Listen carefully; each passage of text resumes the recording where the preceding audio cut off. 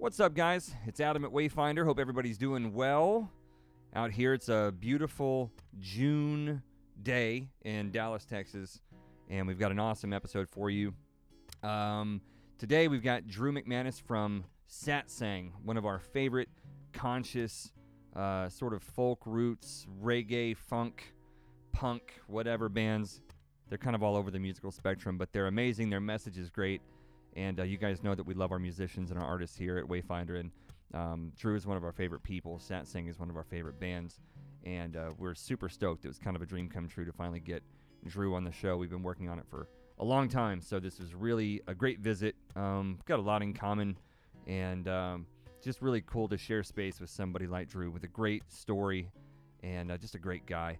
So we talk about music, of course. We talk about plant medicine. We talk about mindfulness. We talk about some current event stuff and get Drew's take on some of the things that are going on in the world as of June 2020.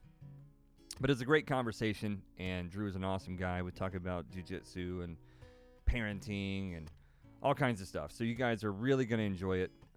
One of my favorite people, one of my favorite musicians, and I can't wait to share this with you guys. So without further ado, here we go. Drew McManus from Satsang on Wayfinder.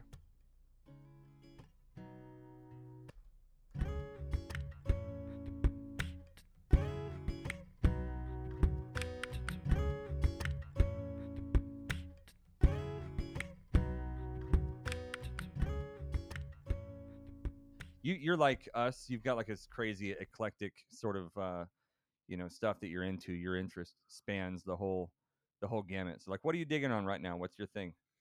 I've been listening to the first Tom Petty and the Heartbreakers record, "Damn the Torpedoes." I've been listening to that a lot. That's a good one. Jackson Browne. What was on that record? Was Mary Jane my on that? favorite. No. Here Comes My Girl, Refugees, American Century Girl, City, Don't Do Me Like That. And, my man. favorite Old school Tom Petty song is Even the Losers. I don't know why. There's just something about that song that's so sick to me. Yeah. And then I've been listening to, you guys know who Chris Stapleton is?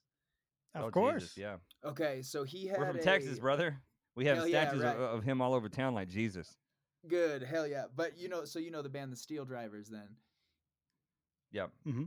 Yeah, I've been listening to them a whole hell of a lot. I just I can't get enough of The Steel Drivers. And then one more for good measure. Let's see what's on my list on my phone here. Oh yeah, The Slackers. Just old school kind of punk ska, but not like punk ska. Is that one of that scene?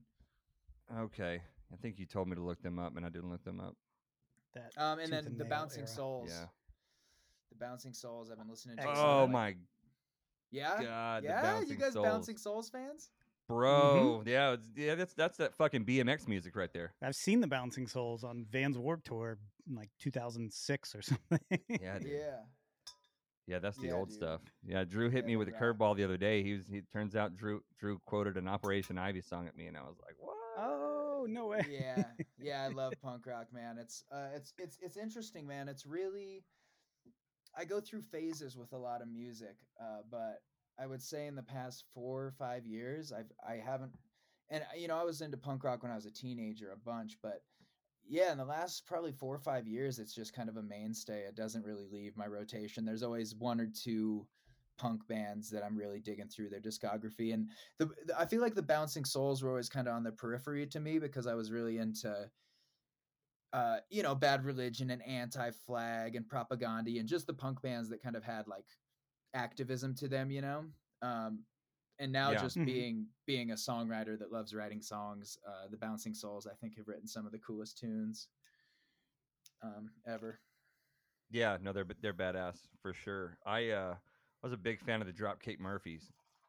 Same. Yeah, I'm Irish, and when I was a boy, me and my brother were both fond of physical altercations. Yeah, I was gonna say, getting in fights with people drunk at Irish pubs. I mean, there's no better soundtrack for that shit. That kind of chaos. We used to have this. They have a song called "The Boys Are Back," and it's a real just everybody chanting "The boys are back and they're looking for trouble." And I remember my big brother when he got back from Iraq. I remember going out to a party together, all of us for the first time in a few years, and I remember listening to that and just like totally being like, "Man, tonight's gonna get real fucked real fast." It's funny how we can assign a memory to a song or Yeah. a Oh, song to an experience. You know, you can start your night with a song and it's your theme song. It's kind of your yep, subconscious mantra, if you will. And then that song, you hear it and you can boom yep. instantly back to, you can smell, you can see, you can experience, you can feel the emotion you're feeling. It's Uh, crazy. that connection is pretty incredible. And that stuff sticks with you and shapes the way that that you engage music going forward. Like Drew, what was some of the you got some of the punk rock stuff you talked about, like, but one of the things that uh, influenced you a lot was reggae. And I told you, like, that's something I didn't dig into enough, and so now I'm starting to do it more because like all of my friends around me, you and other people are all into reggae. And um, what was your experience Yeah. with reggae, and what were some other music styles that like drove you into the kind Uh, of direction you went? I'm so fucking glad you asked me that, man. Um, I came up you with know, that myself. yeah. So reggae is a real special genre to me, just because of the people that it's really brought in my life. But how I got started on it. I mean, I listened to Bob Marley in high school, and and obviously really, really loved it. Especially just being a fan of, like I said, like political music. Bob. Once I heard Bob, it became obvious to me where it came from. Of just like, oh, okay, he was the rebel rocker. I got it. Um, but really, the reggae that I first fell in love with was the Slackers and the Agrolites, um, which led me to all the really old Rocksteady stuff. So like Desmond Decker, um, the Gladiators, Prince Buster, just all that old school ska shit. The rude boy stuff, not the hippie stuff. Um, Yeah. so that was kind of my introduction to reggae. But as I got deeper, and became less angry, and not that music was angry, but it was just a time in my life where I was drinking and just a bit of a hooligan tool. Um, but as I got into like Steel Pulse and Burning Spear and kind of more into the Rasta side of stuff, I there's not a subgenre of reggae that I don't absolutely love, really. What was, sorry, what the lost connection there? What was something that you weren't into? I wasn't really into the um yeah, I guess would you say like hippie reggae? Like I never really got into any of the Cali scene until much much later. Reggae for the sake of sound versus the intention of it that came with its predecessors. I mean, there was intention behind Bob Marley's music. So, what you mean? Yes, that and just the Cali reggae scene is a lot different cuz it's a lot of like what's the band? Oh man, I Slightly Stupid, right? They're talking about like the Cali party Yep. scene, Hmm. Sublime. That was a kind of an interesting take on reggae. I always fuck with Sublime because they were like, had the punk vibe in there too. But um, that Cali reggae scene was a lot more about parties and girls and stuff like that. And the reggae that I was into just wasn't that vibe. It wasn't it. Well, it wasn't until later that I started digging into all that Cali stuff. I never really thought about it, but you're right. There are two pockets you can kind of categorize, and there was like the lifestyle, Yep. which would be the Sublime and the Cali reggae, the Yep. day in the life, Mm-hmm. and then Yep. there were the big picture guys. Yeah, yeah. There was more of a message Gritty activism. on a larger scale. So yeah, damn, Yeah. never thought Yeah. about it like And that. the It does Cali. make a lot of sense. The thing that's really cool about that Cali reggae scene is we work with Ineffable, who is like the kings of the Cali reggae scene. They put on California Roots, and um, is that there isn't a lot of, if you look at like the last 30 years of music, there hasn't really been a genre creation except that. Like I can't think of like a new kind of music that's come out since I was a kid. And when you Emo. look at Tribal Seeds, Ayaterra, um, Revolution, Slightly Stupid, everyone in that kind of scene, like that's a fucking, it's its own genre, man, and it really just has been created right before our eyes, which is what to me what makes it so special. Well, it's funny to hear you say that because I feel like we are trying to categorize the genre of artists that are in this pocket that you're operating in. Us Yeah, too. we're always talking about how like there's how like yeah, so it's not just us. Yeah, people like you guys know we blast your music all over the podcast, and we always tell people to go check your shit out. And people are always asking us like, what kind of music are they? and And it's the hardest question what to the fuck answer. am I supposed to say? Yeah. So how do I answer that when someone asks me that? Because I'm always trying to explain to them, and then I'm telling them about you and Paul Isaac and Trevor Hall and Nako, and I'm like, so I know I just gave you guys like 7 or 8, 10 different names to follow, and you're expecting that they're all going to be a similar style of music, but they're all But going to be they're not. completely fucking different. Yeah, totally. You Yeah, know? we as buddies, um, me, Trevor, and Nako, we all talk about that. I was just talking with Knox about that just the other day. Um, just hearing his new record, and I know the record that I'm working on and what that's gonna sound like, and I know kind of have an idea of what Trevor's new record's gonna sound like just based on the producer, and it's like that's what's so funny is that we're all kind of looped together in this crew, and our music could not sound any more different, especially with the Right. records that we're all putting out now. It's like, dude, I'm going full on, like if the Lumineers met Derek Trucks and had Tom Petty's guitar collection, but it's still me writing the songs. I love that. Yeah. Yeah, that's badass. Yeah. So I yeah, dig it's that a an lot. interesting thing. I don't even know how you describe it. Yeah, because it's like, musically three completely different sounds. But I think what you're speaking to is that it's this like, do you want music that's about something, that's about beyond the surface level human experience, because I think that's the thing that we're all trying to tap to is the underbelly of the human experience.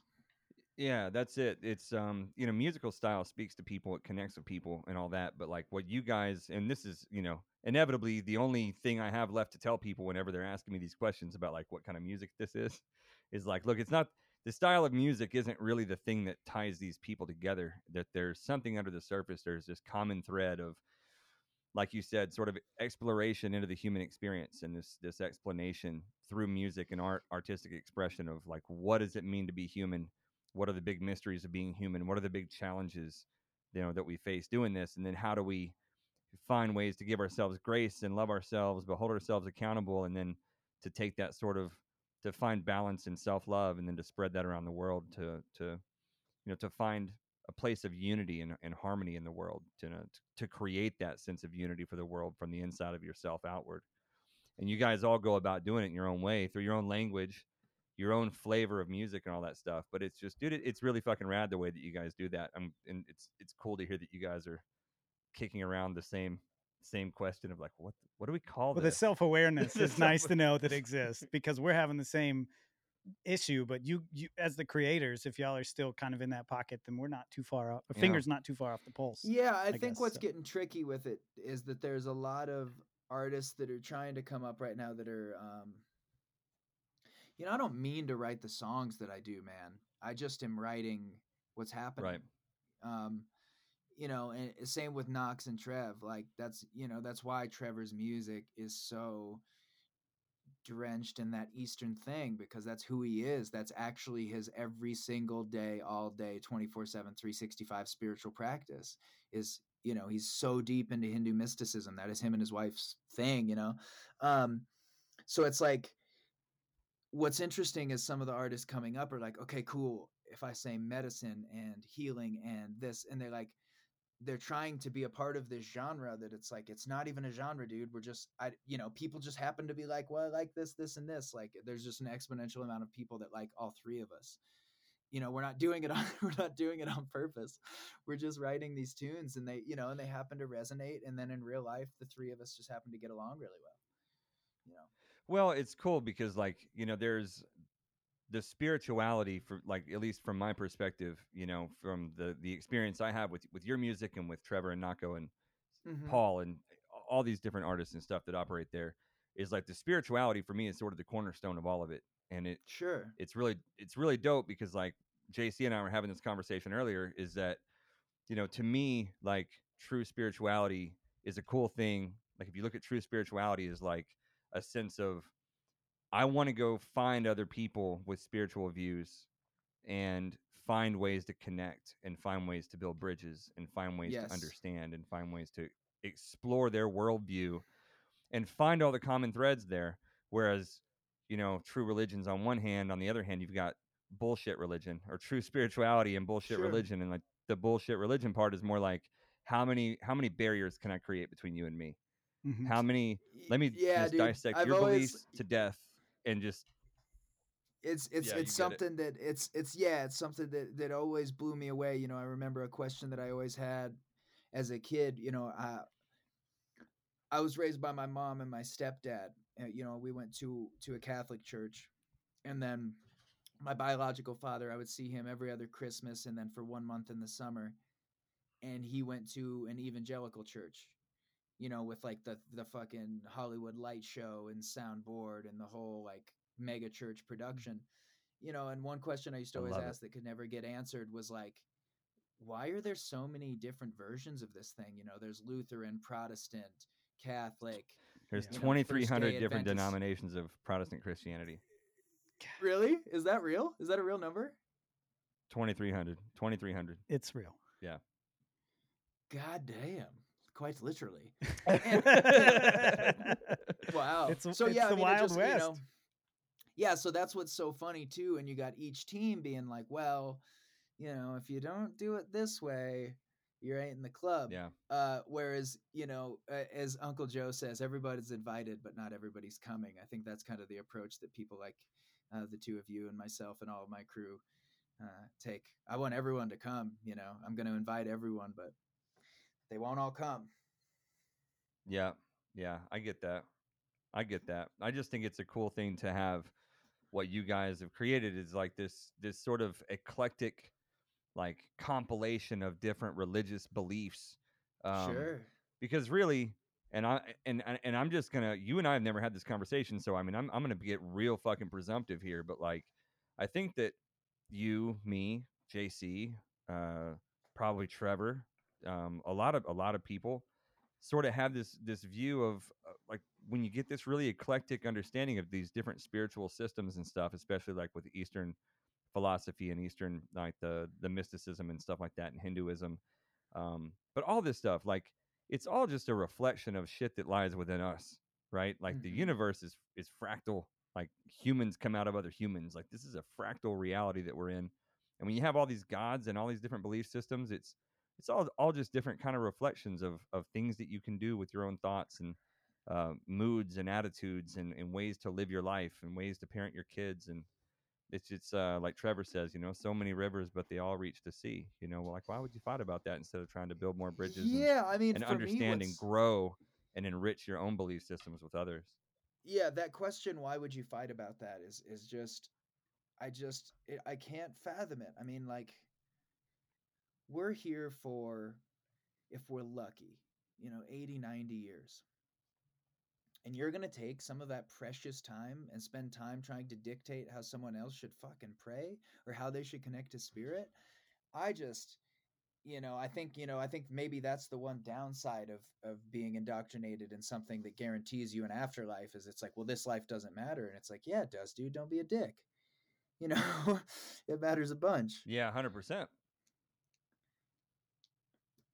Yeah, dude, this is it's like we're given this gift of being on Earth, and we've got like this badass sort of natural ecosystem. It's like we're in a great big fish tank that's been really well outfitted. We've got jungles and rainforests and rivers. Like, you couldn't build a better garden for a species to thrive in. Yeah, And hell of a playground. hell of a playground, man. And so too, I think, like when I look around at sort of like the materialism in the world, and I'm a business owner from a family of blue collar business owners, and I get it. Work, make money, take care of your family, all that stuff. But like, I feel like there's a way to take care of your family and your community without destroying the planet and without hating everybody else while you're doing it. Yeah. Yeah, I think that, like, absolutely. that's a cool thing about y'all's music is, all you guys is also trying to draw awareness to that. Like, it's, look, I can be spiritual and I can still kind of fuck up, and I can have things I need to face and still have work that I am doing, and I can, like, particularly in your case, you do jujitsu. It's like you can be a lover and a fighter, um, and you can be a person that owns businesses and tries to take care of your family and take care of your neighborhood and all that too. But at the same time, you can take care of the earth. You don't have to, like, be totally disconnected from nature to also thrive and do well Yeah, materially man. too. And I think that's the balance, right? That everyone's looking for is, um, and I think a lot of people are tricked into thinking that if you want to be successful, you have to have less empathy. Um, and I've just, in my life, I've seen that not to be the case. And, I got to let it be known 100%, man. I'm not the world's best dad. I'm not a great partner always. I'm a pretty intense individual. So I myself have so much work to do. But I think like you're saying, the key is to acknowledge that you want that balance rather than saying, no, man, I don't have a problem. The world has a fucking problem. I'm going to do it my way. It's like, no, man, you have to be open for, at least for me, man, the thing that has given me more growth and more fruit than anything in my life is being open to the fact that A, I could be completely wrong about anything that I was once certain of. Mm. And two, that I'm just not ever going to get to the end of anything. It's not like I'm just going to arrive one day and be like, cool, I've done it. I'm the best person in the world. It's like, it's the constant acknowledgement that I'm not, and like that needs looked at. The And I work think is never that's done. exactly. And that's the path, I think, for me is the grind. What Um, what is something new, like, in those terms, like, completely on this line of conversation, like, what is something new about yourself you learned recently? Something that you're, or something that you're currently working on that, is it either a new thing or a current thing for you? For me, just to give like an example, is like recently in the last year, I've learned I take myself too seriously, and that comes from probably being a technology company CEO and, like, being young when I started the company. I think because I've traced all this shit back, right? Trying to yep, figure it out, it's a like, good thing to why do. am I like this? And that'll bring us to our next, part of the conversation around plant medicine, because that's really where this came from to begin with. Um, I was a total asshole father to my kids for the first 10 years of my oldest son's life and the first 6 years of my 10-year-old's life. Um, really wrapped up in my business, really wrapped up in growing a company, really wrapped up in making sure that, my partner had a nice car and that we had material things, and that me, as a 20-year-old kid trying to run a technology company in corporate America, or as a 25-year-old or a 27-year-old or a 29-year-old, whatever, like, I wanted people to take me seriously. And so to do that, like, I had to walk a certain way, talk a certain way, dress a certain way, project myself in a room a certain way. And, like, it's really kind of a messed up way to approach things. It's a really disingenuous way. And, like, the more disingenuous you are and the more inauthentic you are, like, the more stress it imposes on you, right? And so Yes. through all those years, I took myself so seriously. And so in the last year, the biggest thing, like the breakthrough in my life in the last year, was the self-realization that I take myself too seriously, and that by taking myself less seriously, I become less critical and judgmental of myself, and therefore I project less criticism out to my kids, to my partner, to my world and everything else. So, like, that's kind of my thing. Stop taking yourself so seriously and start finding more humor in your fuck ups and in the little things that you mess up or whatever. And also giving thanks for the little things that you don't fuck up, because we always beat ourselves up over the little things we do. So, like, that's been my big thing. So in those terms, along those lines, you're analyzing your shit. You're trying to call yourself out on things. What's something you're working on right now, or something new you've learned about yourself recently? Um, Now yeah, you're on man, the I'm spot. actually, well, I'm kind of in the throes of something right now. So it's an interesting timing for that question. I I was pretty severely abused when I was a kid. And I grew up, when I really examine it, as an adult. And a lot of it was who I hung around with, and situational, but both inside my house and outside my house, I always felt under the fear of violence. I Hmm. always you know, if a car drove by, I had cars, you know, the one of the worst ass whoopings I've ever had was a car drove by, and I looked at it wrong, you know, and this dude got out and beat the fucking brakes off me. Um, so I just Where kind were of you growing up? I grew up in Des Moines, Iowa. Um, Mm. and I always heard that was a rough hood, Des Moines. we just, you know, man, me and my brother, it was an interesting neighborhood, because we went to a really nice school that had a lot of rich kids in it, and there was this weird like dividing line where it was like kind of nicer suburban houses, um, and then like the cul-de-sac that we lived in, there was like three decent sized houses, and we lived in one of them. And by decent size, I just mean, you know, there were 3-bedroom homes, not like an apartment. But the whole cul-de-sac was Section 8 townhomes. And then Hoover High School was like 1 or 2 blocks away. So it was just, and that was like the school where fucking stabbings happened, shooting happened. It was madness. So we just got fucked with a lot. So I guess one thing that's been really heavy with me recently is tracing back my pathology of, I'm so quick to react, I'm so quick to anger, I'm so quick to defense. Um, and it's because of trauma, man. And it's a word that gets thrown around a lot. And you know, I don't want to compare trauma dicks with anybody, but it's like sometimes when I hear trauma, I almost, it's like that side where it's like, you know, you keep saying that word, I don't think you know what it means, you know. And it's like, Right. Yeah. you know, my prefrontal cortex literally was developed under the threat of violence. So what I'm starting to see at 32 is the physical strain that it takes on my body to be in a constant state of fight or flight, and the constant strain on my relationship with people close to me because I'm in a constant state of fight or flight. And you know, I go to therapy, and you know, you know, I do a lot of shit to try to mitigate it, but yeah, man, I'm at a constant struggle with reaction. I react to situations as though my life depends on it, when it could be something as small as, you know, forgetting something at the store, or, you know. We were literally talking about this earlier today. Also, a 32-year-old man who's dealt with, uh, you know, some difficult times and traumas in my upbringing, and that was literally what I was talking with Adam about. Is I've been practicing on not reacting immediately, and you know, we're always poised, and it sounds like you're in a similar position where you're literally walking around and everything's fine, but you're poised and you're ready to respond, Pot. right? Yeah, Like 100%. instant, you know, no lag, no time to stop and think or whatever. Something gets thrown your way and you immediately react or respond to it. And you know, not doing that is the better way. I mean, it just simply is taking a moment.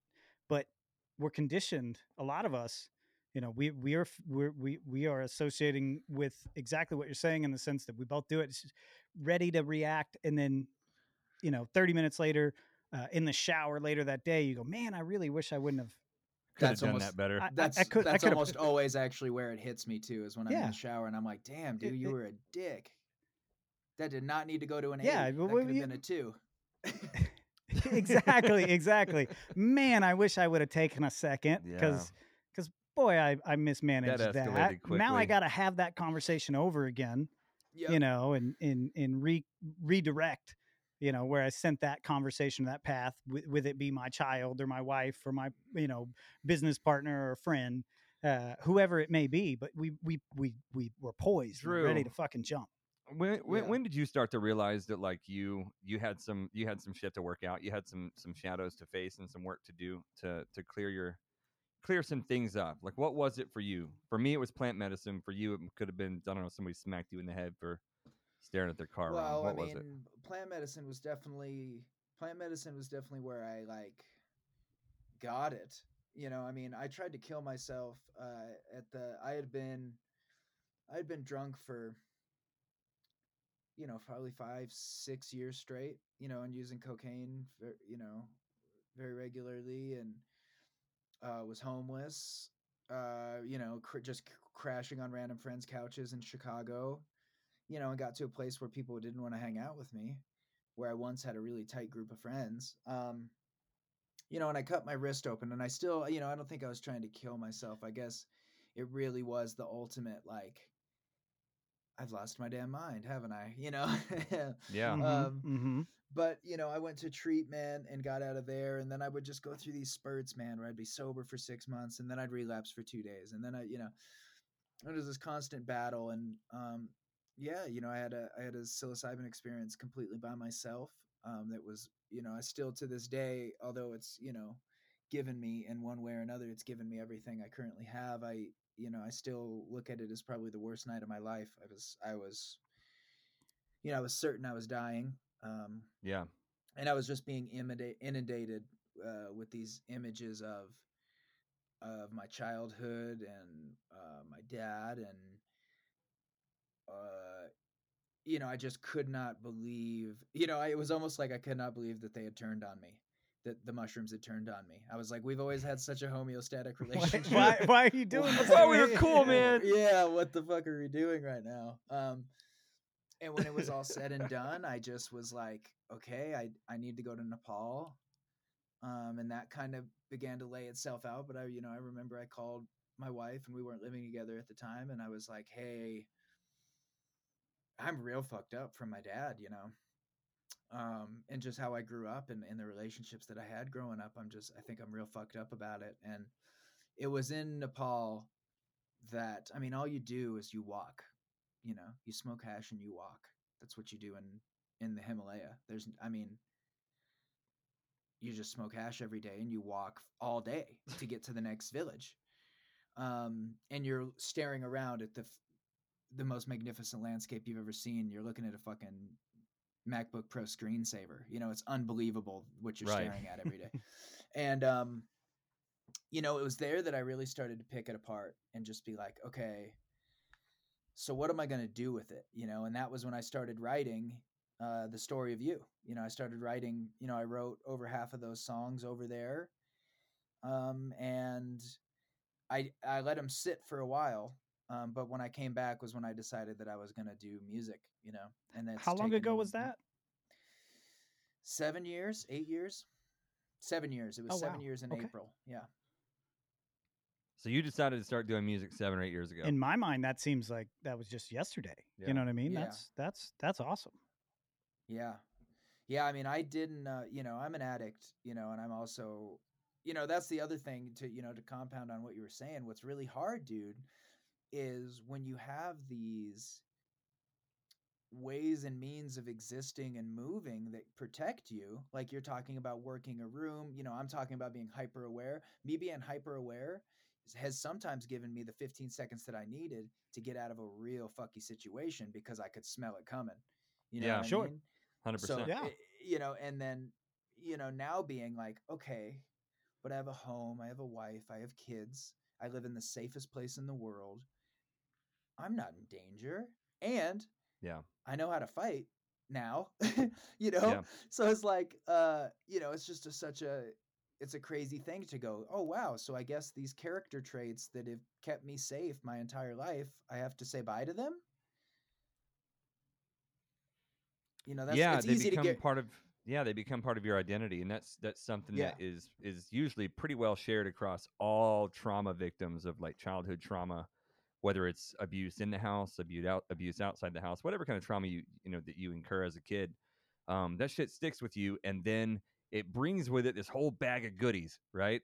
Like all this wonderful baggage where like you're constantly sitting on the go button. You're always ready to bounce. You're always ready to bolt out of a situation or engage conflict in a situation. There's just this hypersensitivity to everything, and like you said, you have to really condition yourself to accept when you are in a situation, whether you've cultivated or someone else has brought it to you, when you're in a situation that's safe and you're loved and you're safe and it's okay, and you don't even know what it's like to feel safe. That's hard. That trusting. I find myself in situations with us, and I won't trust it. It's a difficult thing to practice. Yeah. Well, when you have those traumas, they want to flare up like that all the time. How are you doing these days? Are you finally learning to chill the fuck out and get out of your root chakra and just chill and like accept that your life is good, you're safe, your wife and baby are your kids, everybody's good. You don't have to fight somebody when they're not trying to pull over and kick your ass on the side of the road. How are you doing these days? If I had to give myself a grade, probably a C minus. Yeah, I That's fair. mean, I'm not failing. It's that's good. here's the thing about me too, man, is I'm getting a C minus with waking up before 6 a.m., stretching, meditating, journaling, cold shower. I do all of the things. I do all of the things. And and I still, there's just again, man, it's a hard thing, and especially the past few days, really, I've just been kind of really settling in like, damn it, I'm still fucked up. You like Yeah, dude. I've built this business. I've taken it from 0 to 100, and as far as stuff that Satsang's working on, it's just like the trajectory on paper is fucking insane. Um, I have a beautiful wife. I have beautiful kids. Everyone is healthy. Why am I? Why are my teeth still gritted? You know. Yeah. Mhm. Unclench your So I jaw, don't. man. Take a breath. I know. I mean, yeah, I'm working on it every day. It's something. Again, I think step one is, I look at my father, for instance, the man that raised me. And he had the same issues, but he approached the world as, that he did not have a problem, that everyone else just had an issue with how he operated. And, what's cool to me and exciting to see, to bring it full circle with whether it's this kind of music or art or, just people waking up to the idea of like, oh, cool, well, I don't want to pass this shit on to my kids. I actually want to be a good husband, Yeah. and I don't want to just blame other people for my problems. And, and that's kind of the blessing in disguise of Donald Trump is it's just like, come on, guys, like this is just the most classic dickhead in history. Let's not be that guy. Yeah. Mhm. He'd be a great example of just embody the opposite of everything that he represents, and For you'll be okay. sure. Yeah. I guess that depends on who you say that to. My grandma would disagree, Yeah, right. But yeah, no, I hear you. I hear you. Yeah, we being one of the neat things I see like in this sort of modern renaissance of consciousness and spirituality, um, and there's a lot of things that go into that, right? Conscious music is part of it, and the whole new age movement and all of its pros and cons and fuckery and goodness and whatever else. There's all So this stuff much going on. fuckery. So much fuckery. But there's, we're all hyper connected these days, man. The internet and social media, this podcast, the reach of your music, these kinds of conversations, people are having them. People are becoming more aware that there are other ways to think and other ways to operate, other ways to handle shit. And so, like you said, maybe I don't have to pass all this shit on to my kids. Maybe, if you've never heard, like, you can't deal with a problem until you name it. I believe that, right? Yes. You Yeah, gotta 100%. name a problem to deal with it, and the more we name, Recognition. yeah, you gotta recognize some shit, and you can't recognize something if it don't have a name. It's too complicated to talk about. You can't talk about it, and if you can't talk about it, you can't think about it or work on it. But like things like the term, like you just said, trauma, right? Like something that a lot of people say the word trauma. Um, 10 years ago, I don't remember hearing the word trauma this much. No. But now Well, listen, you hear it man. everywhere. In Yep. my opinion, not to cut you off, but there's with the interconnectivity that we are in, there's kind of this oppression Olympics that everybody wants to medal in. So a lot of these trigger Yeah, totally. words, you know, yeah, it's just yeah, it's what's another one of those words besides trauma? Well, I was gonna say, well, I mean, even things like toxic. That's another Yes. word you hear a lot, or Yes. um, cognitive dissonance, or That of course, generational curses. yeah. Yeah, the new age thing, sometimes I have to remind myself because sometimes some of it is just so goofy and so like, get the fuck out of here, dude. You don't need to fucking put on a white robe to address me on Instagram. Get the fuck out of here. But at the other side of it, it's like, dude, at least he's, he, she, whatever. At least most people are looking for some sort of self betterment rather than stagnancy. Right. So even the Yeah, and even the that's real goofy shit. Go ahead. No. I don't want to cut you off, but no, that's kind of where I stand with the new age thing. Is like all the fuckery and goofiness and like all of the really far out woo woo stuff. Like, and I'm cool with whatever as long as it works in the real world. But you know, for all of the things that people seem to have against like the new age people, like at least they're trying to make themselves better, right? And like I heard Yes. Rogan say one time that like um a hater, you'll never find a hater that's doing more than you. It's always a hater that's doing less than you. And No so like if shit. someone's hating on you know what I mean? And think about that shit and like see if you can find an exception to that, because I haven't yet and I heard it months ago. But a lot of people hating on like if you're hating on someone else's spirituality, like maybe you need to look at your own spiritual life, because Mhm. you know we've So, probably all done it at some point or another. But we talk about mirrors all the time. I right, mean, when somebody is projecting something or is being negative at you, I mean, technically you're just holding a mirror up to them, and they're basing off their worldviews and their own internal struggles compared to what they view you as. And a lot of times when you get a lot of pushback from somebody, it's exactly what you said. They're giving you a hard time about being a very spiritual person, very open minded person. They probably need to dive into opening up their mind or their spirituality. It's a mirror that yeah, we Yeah, hold up against everybody we interact with.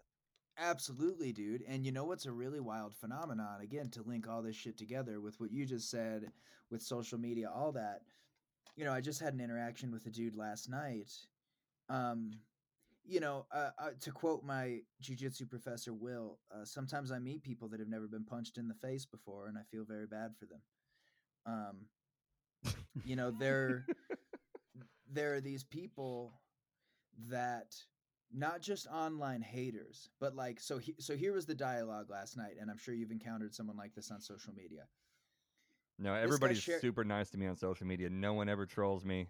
Yeah, so this fucking a friend of mine made a post saying, it showed a picture of uh of Floyd on the ground with the cop's knee on his head, and then it showed uh that young white man that shot those 9 people in South Carolina being arrested, and they put a vest on him and gave him a drink of water, and he had murdered 9 people, and this guy wrote a bad fucking check.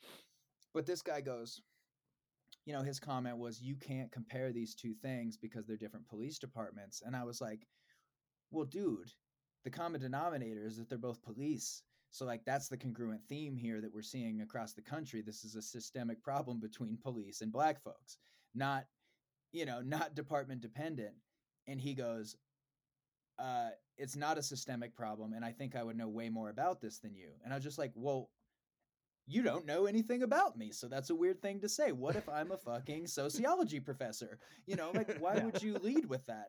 And then he goes, I love when yeah, people do that. Like I've had people do that shit to me, where they just throw it out there and be like, "Well, I would know more about this than you," or like, "You don't know about yeah, this because whatever." And you're like, you don't know me. What do you? Why would? What an listen, odd thing to It's say a to someone very you don't interesting yeah, know. dude. worldview to operate Yeah. Yeah. on. Anyway, And go then he ahead. goes, yes, no. So exactly that, dude. And then he goes, he goes, yeah, what makes you think that you would know more than me? I say, I grew up in a Section 8 cul-de-sac, and I've lived on the west and south sides of Chicago.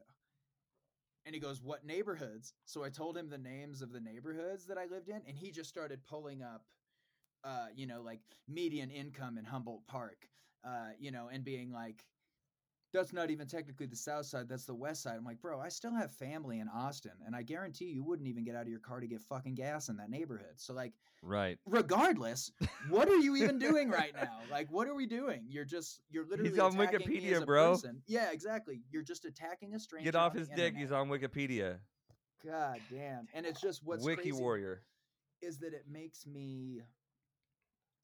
gets under my skin, and it takes me about an hour to recover, because Yeah. I'm like, dude, there's part of me that wants to figure out where you live, accidentally bump into you, and punch you in the fucking mouth and be like, hey, Yeah. man, this is why you don't talk shit to strangers. It's like that scene in in The Big Lebowski. This Jay is and what Silent Bob. happens. That's a good one too. Yes, Jay and Sorry. Silent Bob's an even better example. Yeah. Hey, are you? Oh shit. So yeah, I mean, it's just a crazy thing that there is people that are so I guess fucked up that they're just like how they get off and feel good is by starting shit with random humans on the internet and trying to just degrade strangers that they've never met. Like, So we JC and I were having this conversation literally today at lunch, and about how some people and we were kind of touching on this earlier about the religion versus spirituality thing. Like there are people who genuinely enjoy. I think you're one of them. JC and I are one of them. Like genuinely enjoy going out and building bridges to connect with people and share ideas because we are. It fucking turns me. It gets my dick hard to like learn someone's worldview and to find ways to connect about it and to discuss something fascinating that I might not be able to talk about during the course of my normal fucking muggle work every day. If we can talk about something cool and connect over something cool, I don't care what our differences are. And for that sure. lights me up. The other end of that is like sharpening your pencil and hitting the internet and getting all your fucking Wikipedia tabs pulled up and just like cracking your knuckles. You're like, all right, motherfuckers, Instagram, here I come. I'm gonna go start a fight, And like, fuck you. Like, do something better with your time. Well, we talked about this. You said, Drew, you walk around, some people haven't even been punched in the face. Yeah. We were like, you can identify a lot of these character types, these go to battle on the internet types, and different people you interact with. You get these bad vibes. They've never been punched in the face.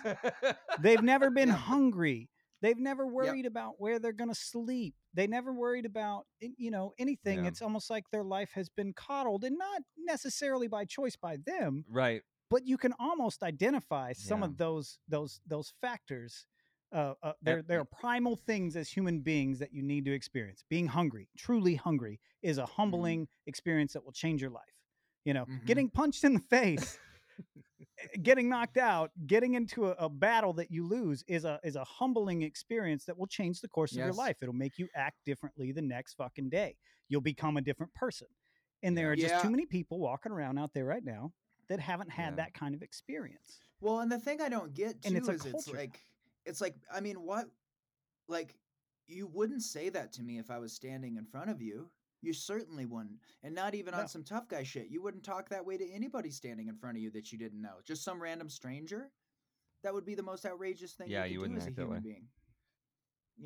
And what's crazy to me too, man, is someone that does train mixed martial arts. I know some dudes that are the most unassuming.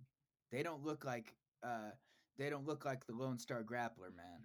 They are the most unassuming dudes on the planet. 145 quietest guy in the room is the one you need to worry about.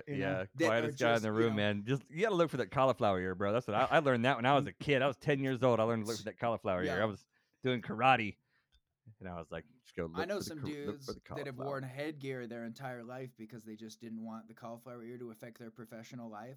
So I mean, dude, there are some murderers undercover out there that are the nicest dudes on the planet that would sell you an RV, and it's like, so to think that you can approach the world that way, I used to always say this shit in Chicago too, because we would get, in dumb little bar fights with fucking college bros and stuff like that.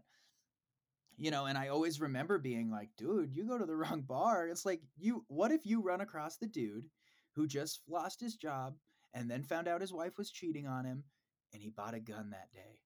Yeah. Or has a pocket knife in his pocket. It's like, it's way better and safer and just better for everyone to just go through the world with respect. Just respect everybody that you encounter. It's something that is so inherent in martial arts that's like, I have people that I consider family that I do jujitsu with, and we probably don't agree on shit outside of the gym.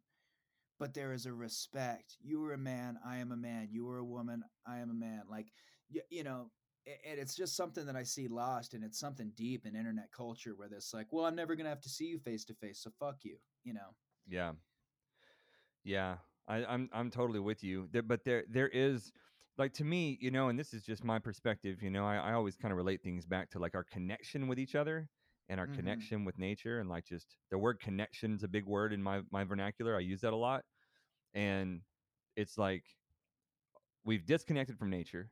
And when you disconnect from nature, like, hey, do you follow that? Surely you follow the Instagram page, Nature is Metal. I do. I fucking yeah, of course you You do. better. You got it.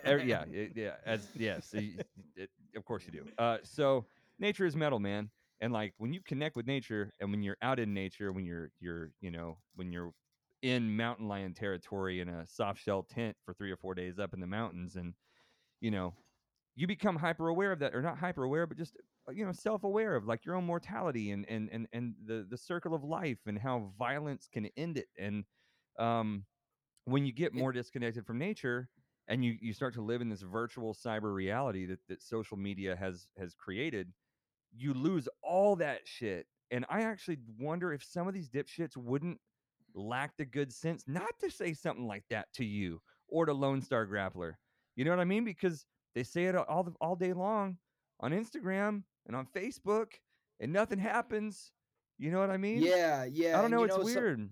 something that's been given me, that's been a good exercise for me recently has been like, you don't know, and you probably won't ever know, because the person that would show you could look in your eyes and know that you don't know.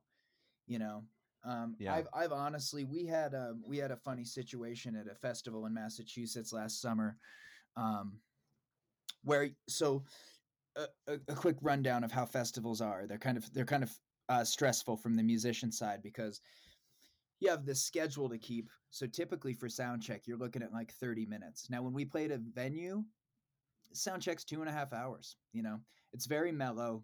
Yeah. There's not usually a big hurry. But anyway, this band had played before us. Um, and I think it was Stefan's first gig with us.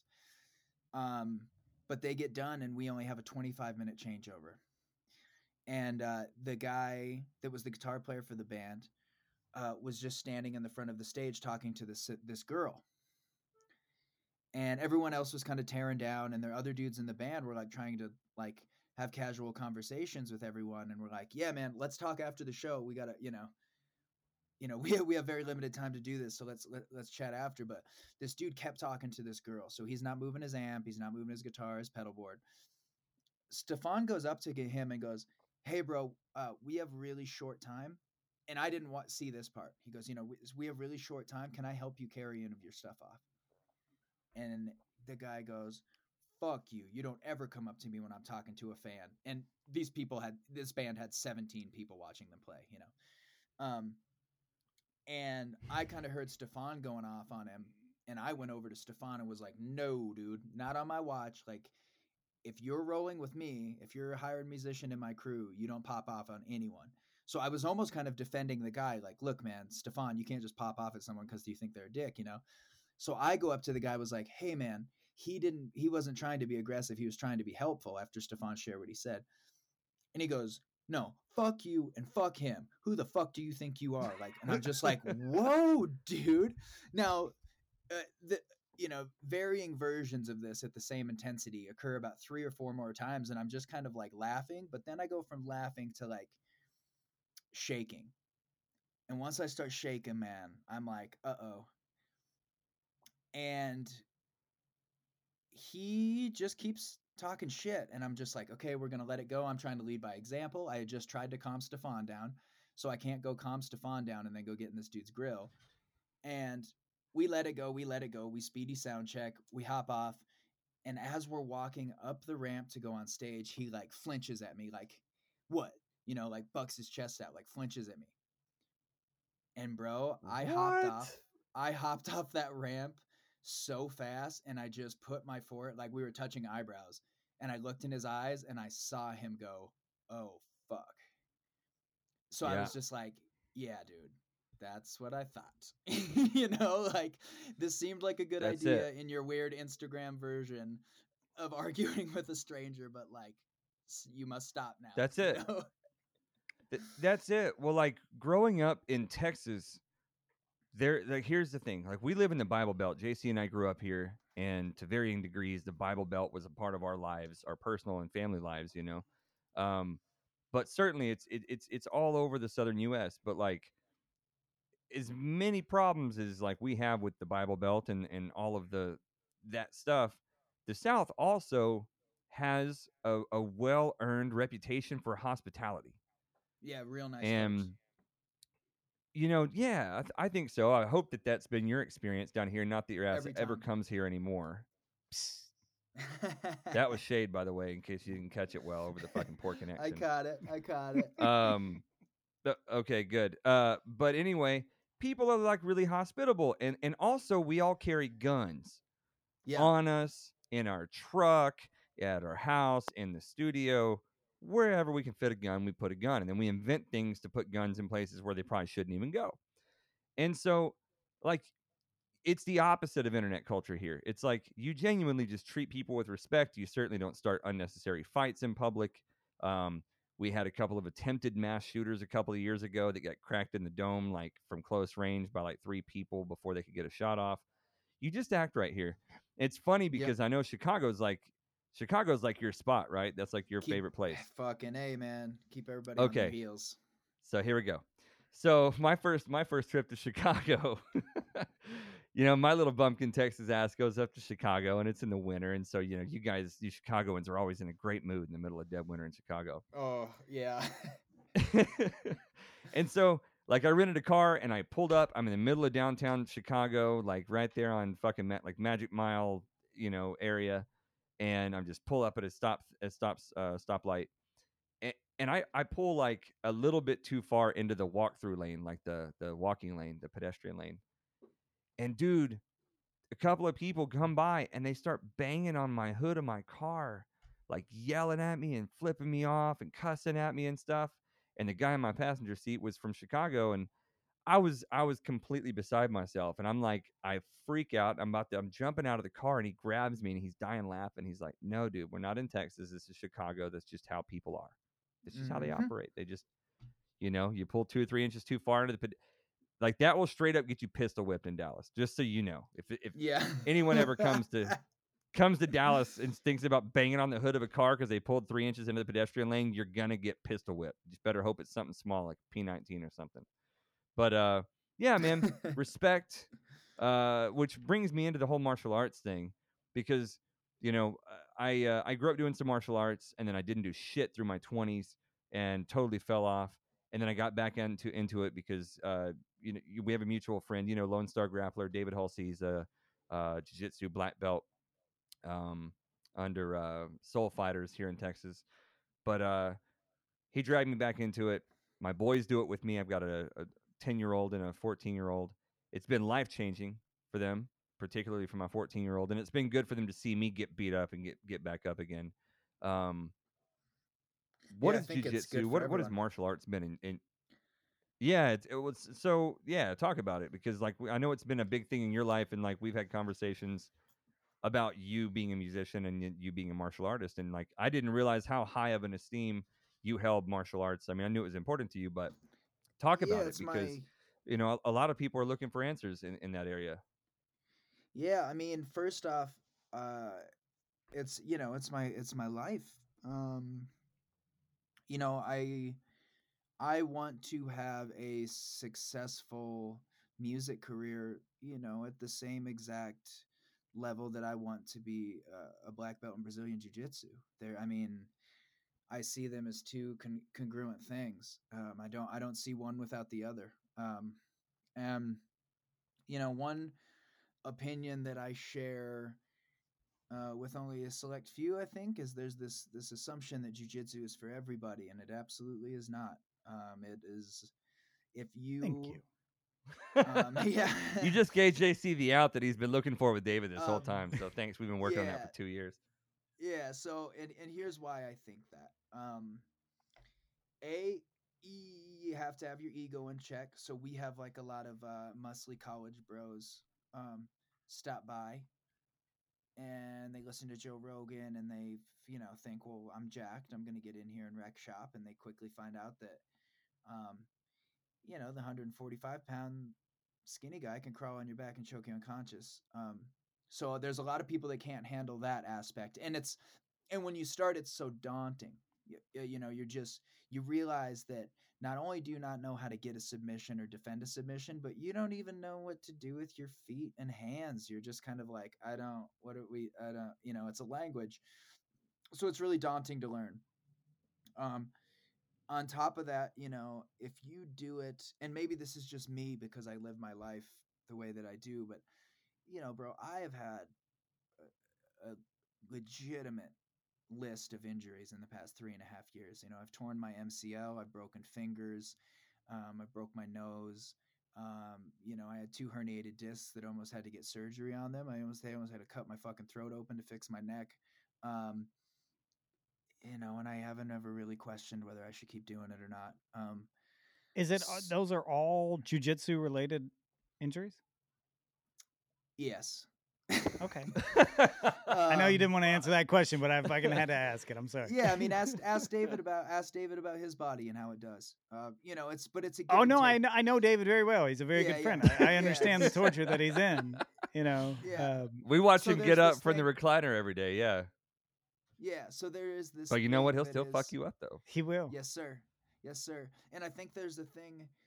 My professor always says, everybody's searching for this mind-body connection, right? How do we get into this flow, where we feel completely one, where our consciousness and body are not separated? I believe combat is the best place for that, because any deviation from that harmony will be met with punishment. Um, to That's fair. deviate from it, it makes you very unsafe. But two, if you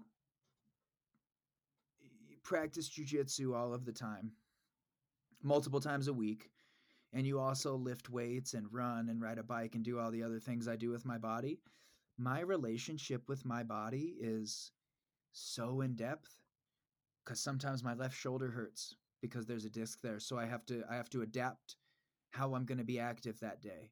My right knee currently is not in a really great place. I have a torn meniscus, and so I'm adapting my workouts around this injury. So I'm never not in my body. Does that make sense? Like I'm Yeah, dude. always Makes perfect sense. Perfect Yeah. sense. Yeah, Yeah, just I think, I mean, you're also like, just for the listeners too, because I want this to be a balanced fucking conversation. Like, you're a maniac. You're not like, you can do jujitsu or anything. Like, I used to do gymnastics. That was my thing growing up more than anything. Was like, I enjoyed gymnastics. I did martial arts too, but like tumbling, I like doing flips and Mhm. tumbling and doing stuff like that. And you catch a lot of injuries doing that stuff too. But I wasn't, I always thought it was a problem or a downfall, but like I wasn't like an avid maniac about anything most of my life. Um, you got to love yourself and listen to your body and fight that urge to be a maniac and go train while you're injured. And I know you struggle with that. Yeah, man, I'm a maniac about everything. Um, Right. it's my gift and my curse. You know, I the day I started doing jujitsu, I said I want to get a blue belt in less than a year. And everyone was like, "Yeah, well, it doesn't really work like that." And I was like, "Motherfucker, watch me." Um, and I'm really goal oriented, but two, if I find something that serves my soul, I don't want a little bit of it. I want it. I want Yeah, I all get of it, that. and I want it, and I want to dive in neck deep and really swim in it. And jujitsu's that for me, man. I don't know. It's made me a far more peaceful person. It's given me more empathy. Again, like we're talking about, with people talking shit or whatever, you kind of start to, the deeper you get into it, you start to understand it's that, like, not what you do. Like, you don't even Right. understand the mechanics of the human body and what it means to fight another human being, because you don't do it, 20 times a week. And so you're walking around the world as a person that doesn't fight people all of the time. So you don't really have any context for the idea of that. It's given me more than Yes. I could ever describe, man. It's given me such a profound respect for everybody that I encounter. And, yeah, it serves me in a way that I can't even explain. Well, I mean, it doesn't, serve asking, but I was thinking earlier we were talking about, always being postured, fight or flight, and I was curious, but I think you've answered that as to far as what, you know, training in jujitsu and just having your fucking wits about you. in a situation, what does that, do for somebody who's always postured for fight or flight if you're prepared to fight? How does that change that? What are the contexts? It What's the actually difference before it, jujitsu to after? If you're like, you know what, yeah, this guy's bigger than me or whatever, but like, I know I can fucking handle myself. I can grapple. Might not be able to go toe It's to got to toe. calm you down, doesn't It, it, it Drew? it it does have to moderate that. yeah, jujitsu is to Drew what Ritalin is to ADHD. I think, man, it Fair. puts me in a place where my fight or flight isn't awkward. It's not unappreciated. It is celebrated. My ability to be 100% present and reactive, especially in a combat setting, is like it's a good thing. It's a good thing to have in that room. And what's crazy, dude, is like the feeling that I get from jujitsu, like there's this thing that happens to me, dude, where I roll, like say I go in and like last week, I did, I think 6 rounds of boxing and then rolled for 30 minutes and then did a class, and by the time my ass hits the seat of my truck, I just have this, I just, the thing that people get from yoga, the thing that people get from meditation, I think that's what it is, man. Because when I'm done training really hard, I feel so at peace. I feel so calm. You couldn't start a fight with me. I just am like a perfect example, man. I had a really great training day uh, right before the pandemic, and I went to get my cell phone switched over to a new phone. And when they hook up the new phone, they're like, okay, it'll be ready in an hour. So I was like, oh, I'm gonna go eat. So I go to Mm-hmm. this little restaurant, and I'm turned around watching this TV, and there's this guy sitting in front of the TV, and he goes, "You got a fucking staring problem?" And I literally smiled at him, was like, "Oh no, man, not at all. I'm watching the TV behind you." Like there was no part of my brain that was like, "What?" I like, "Oh Yeah. no." Yeah. It just Right. yeah, it puts me at a great sense of ease and calm, man. It yeah, it's it does. Excuse me. It makes a huge difference. My 14-year-old has always been, he's a very he's a sweet, very very smart kid. He's like the most loving, kid ever. But he's never been super into like sports and just athletic stuff. My younger kid has been more of the athlete, but getting both of them into jujitsu changed my 14-year-old's life because he went from just being this, and he's a big kid, by the way. He's 14, but he's my height. He's 5'11", or he's 5'10", almost 5'11". He's about 150 pounds, whereas I'm 5'11", 185. Uh, so take a kid that size who is growing like an inch a month for the last 2 years or 18 months or whatever, um, and goes from being just like this sweet, um, timid, maybe not the best self-esteem or whatever, because how can you have self-esteem when you're not, pushing yourself and challenging yourself? Stick him in jujitsu, whole different human being a year later, whole different human being, right? This Yes, is like dude. so many of the school, like he was dealing with a lot of anxiety at school because public schools, it's just not a good, it's not a good nourishing setting for a highly creative, highly intuitive kid, who's not, doesn't do things by the, within the box. And jujitsu completely, almost completely alleviated all of his anxiety around like testing and doing the stuff at school and just doing his schoolwork and everything. And so he would just come home, instead of beat down from a day at school, he would come home happy, hop in my truck happy and excited, and then we would go to jujitsu. And then he was stoked after jujitsu because like he would like either tap somebody out, or he would like land a do some kind of a transition or a sweep on somebody or whatever. And he's like, "Hey, Dad, did you see that?" I'm like, "Hell yeah, it was fucking awesome." And Yeah, incremental jujitsu is just one progress, of, man. yeah, it's just constant incremental progress. And for any parents out there like who are dealing with anything with a kiddo who is having confidence issues, and this goes very much for little girls as much as little boys, um, jujitsu is like the best thing ever. And whenever you sit in there and talk to the other parents in jujitsu, like during the kids' classes, they'll say that. They'll be like, "Man, we tried this, we tried that. We were going to counseling, went and saw a child developmental neuropsychologist. I've done all these things." And then nothing in my kid's life has affected his life the way that jujitsu did. We tried medication, we tried different things. for anxiety, for all this and all that. Yeah, And that kids kid's don't just a ever get monster. hurt either, He's, too, man. They're all fucking yeah, rubbery and they just don't get injured. Um, yeah, I got to speak to a lot of my injuries. Again, we got to trace it back to my pathology, which is hard in the motherfucking paint. So, um, your kids aren't going to get hurt doing jujitsu, And I think, to speak on what you said, man, I've even seen that in a lot of adults, man. We get these very soft spoken, kind of nerdy, moderately antisocial people that don't really talk to anyone for a while, man. And by the time they get their blue belt, they're ready to go start their own companies.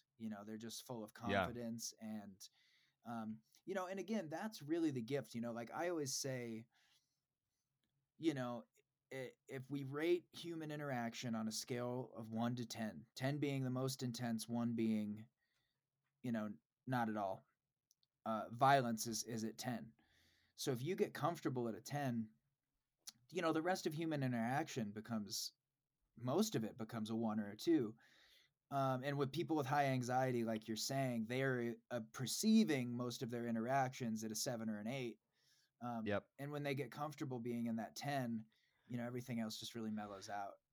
It gives them a frame of reference because they got Yep. nothing to compare their day-to-day anxiety with besides sitting on a couch when it's 70 degrees, playing a video game, and that level of stress from not being able to beat that boss after the first try. That's a 10. That's a 10. Yep. And that remains a 10. And then so you have kids shooting up schools. Yep. Because any like derailing that happens beyond that level 10 that was sitting on a couch at 70 degrees, not being able to beat the boss on your first try on a video game.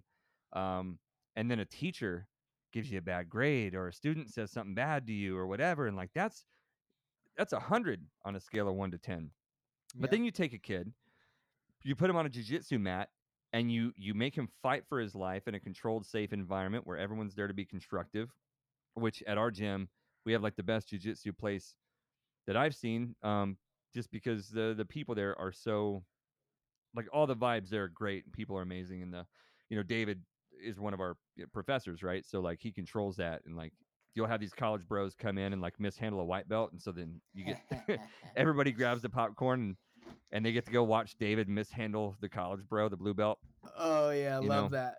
That's that's the checks and balance that's really missing in life. That's the other thing that that comes with it again is that's that humbleness of there's no end to it. You will never say I'm the best at jujitsu in the world. It's like, well, you don't know that. So you're never not learning. You're never not going to get beat. So it's like, that sort of emotional checks and balances is really crucial, man. Really crucial for development, I think. It is. It really is. And that's the cool thing. Like they've done these studies on different kinds of critters, different kinds of mammals, different kinds of reptiles, none on mice and on monkeys and everything. And like one of the most unanimous things is like, or universal things is that the young, like young mice, young lizards, young whatever, like they'll play together, they'll wrestle together, and they'll fight each other. But like if one of them beats up on the other one 95% of the time, the other one's not going to want to play with them anymore. Yeah. But if they can, if through that physical engagement, like that ongoing physical engagement between, particularly two young males, there will a natural balance will form. And one of them who's maybe bigger and tougher and stronger, he'll win 60% of the time. But as long as the other one, who knows, he's probably smaller and weaker and whatever, as long as he's winning 40% of the time, then they continue to perpetuate that exercise, which continues with their cognitive development, their mind body balance, all that stuff.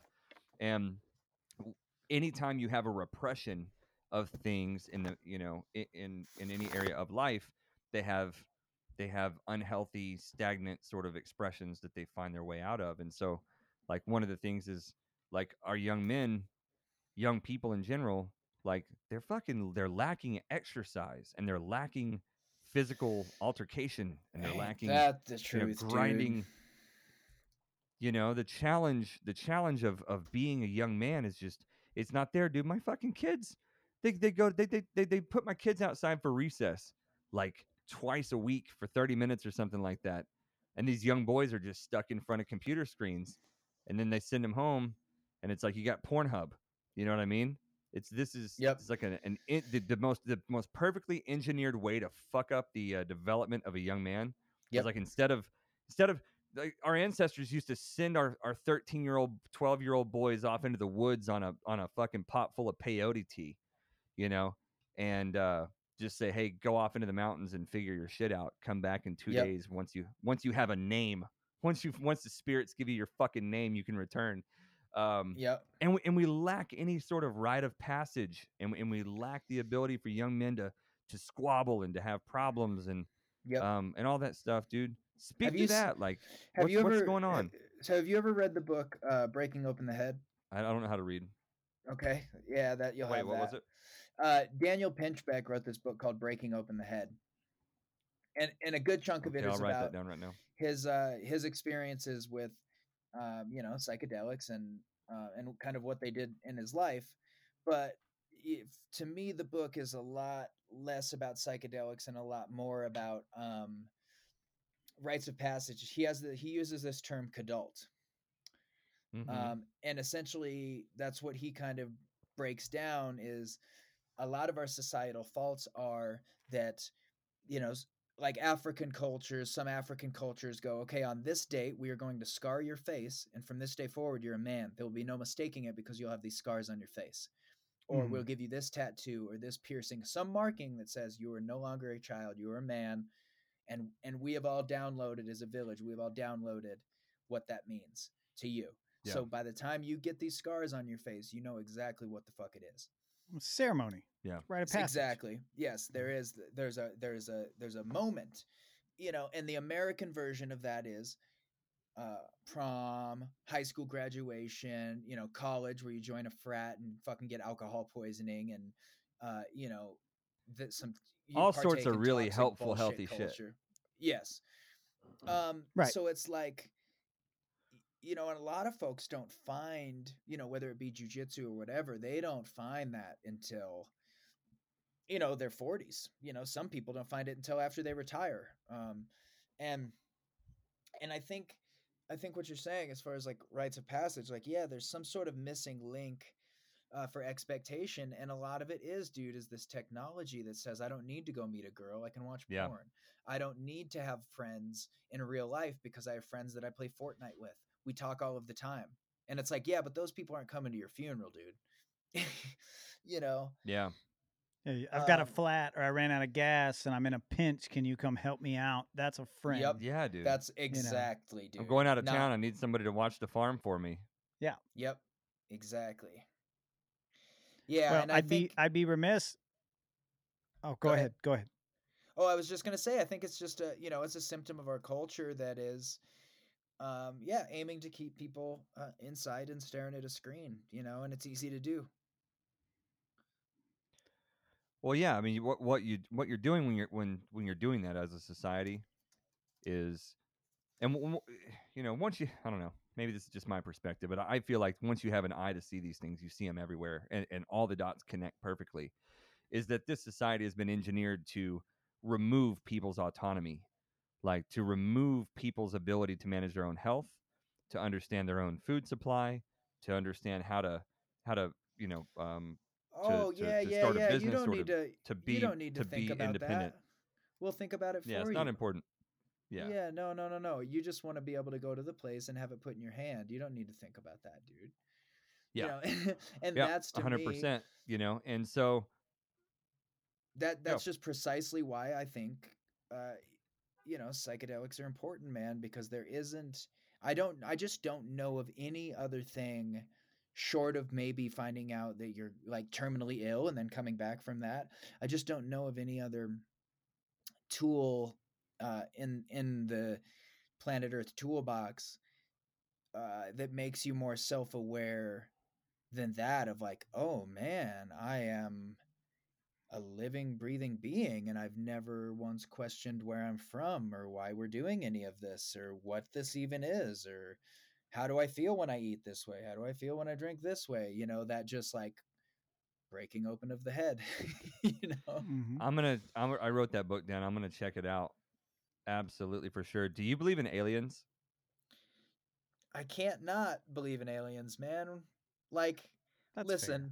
It's a fair I answer. can't. I want to hear his explanation.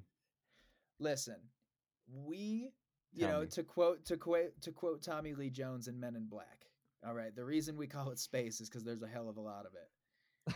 Um, so I don't know, dude. I don't know what's out there. Like, you're telling me that there is an infinite amount of galaxies, planets, stars, and we keep finding more and more and Yeah. more. It's like, well, if it's infinite, and it must be. Oh, dude, I'm just tripping myself out. Doesn't that ever just fuck with you? Outer space could be infinite, Yeah, dude. like So listen, forever. there's this thing I came up with as a kid. I read this book on it's called Probability One, and there's this like idea of infinite possibilities by probability, and it's exactly what you're saying.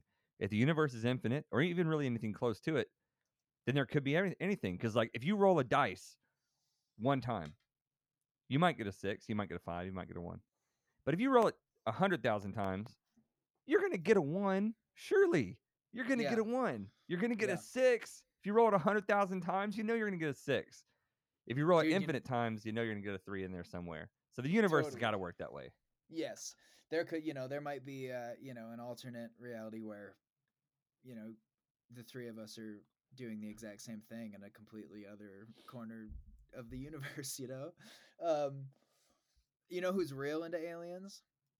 Who? Naka. Tom DeLonge. Tom DeLonge. I Tom swear to God, I was DeLonge. thinking Tom DeLonge. I swear to Yeah, God, dude. yeah. Tom Dang, get DeLonge out of my loves it. brain, bro. Dude, that was one of the most outrageous podcasts I've ever heard in my life. Just to be like, they stopped me at the airport and sat me. I love too that Joe Rogan just has zero problem calling bullshit. He's like, "What the fuck are you talking about? Who sat you down? Like, what are you talking about?"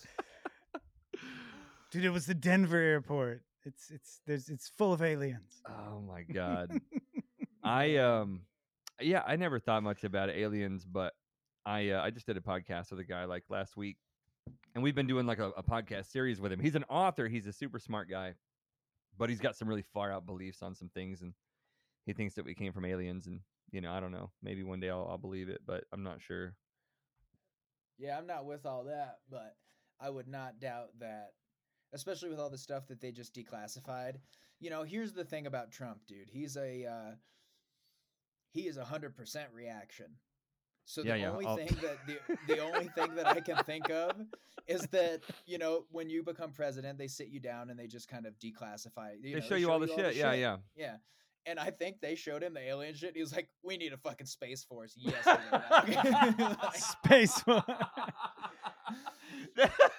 You know that what? makes perfect sense. That's It what makes it's exactly what perfect happened. sense. They sat him down, and that reactive motherfucker was like, "Bam, Space Force." Yeah, we got to I- get on this. Well, yeah, we got to get on top of this shit. There's a Netflix show that came out literally today that I'm excited to watch tonight. It's called Space Force, and it's starring Steve Carell with the original writers of The Office. Oh yeah, I can't wait. So, Yeah.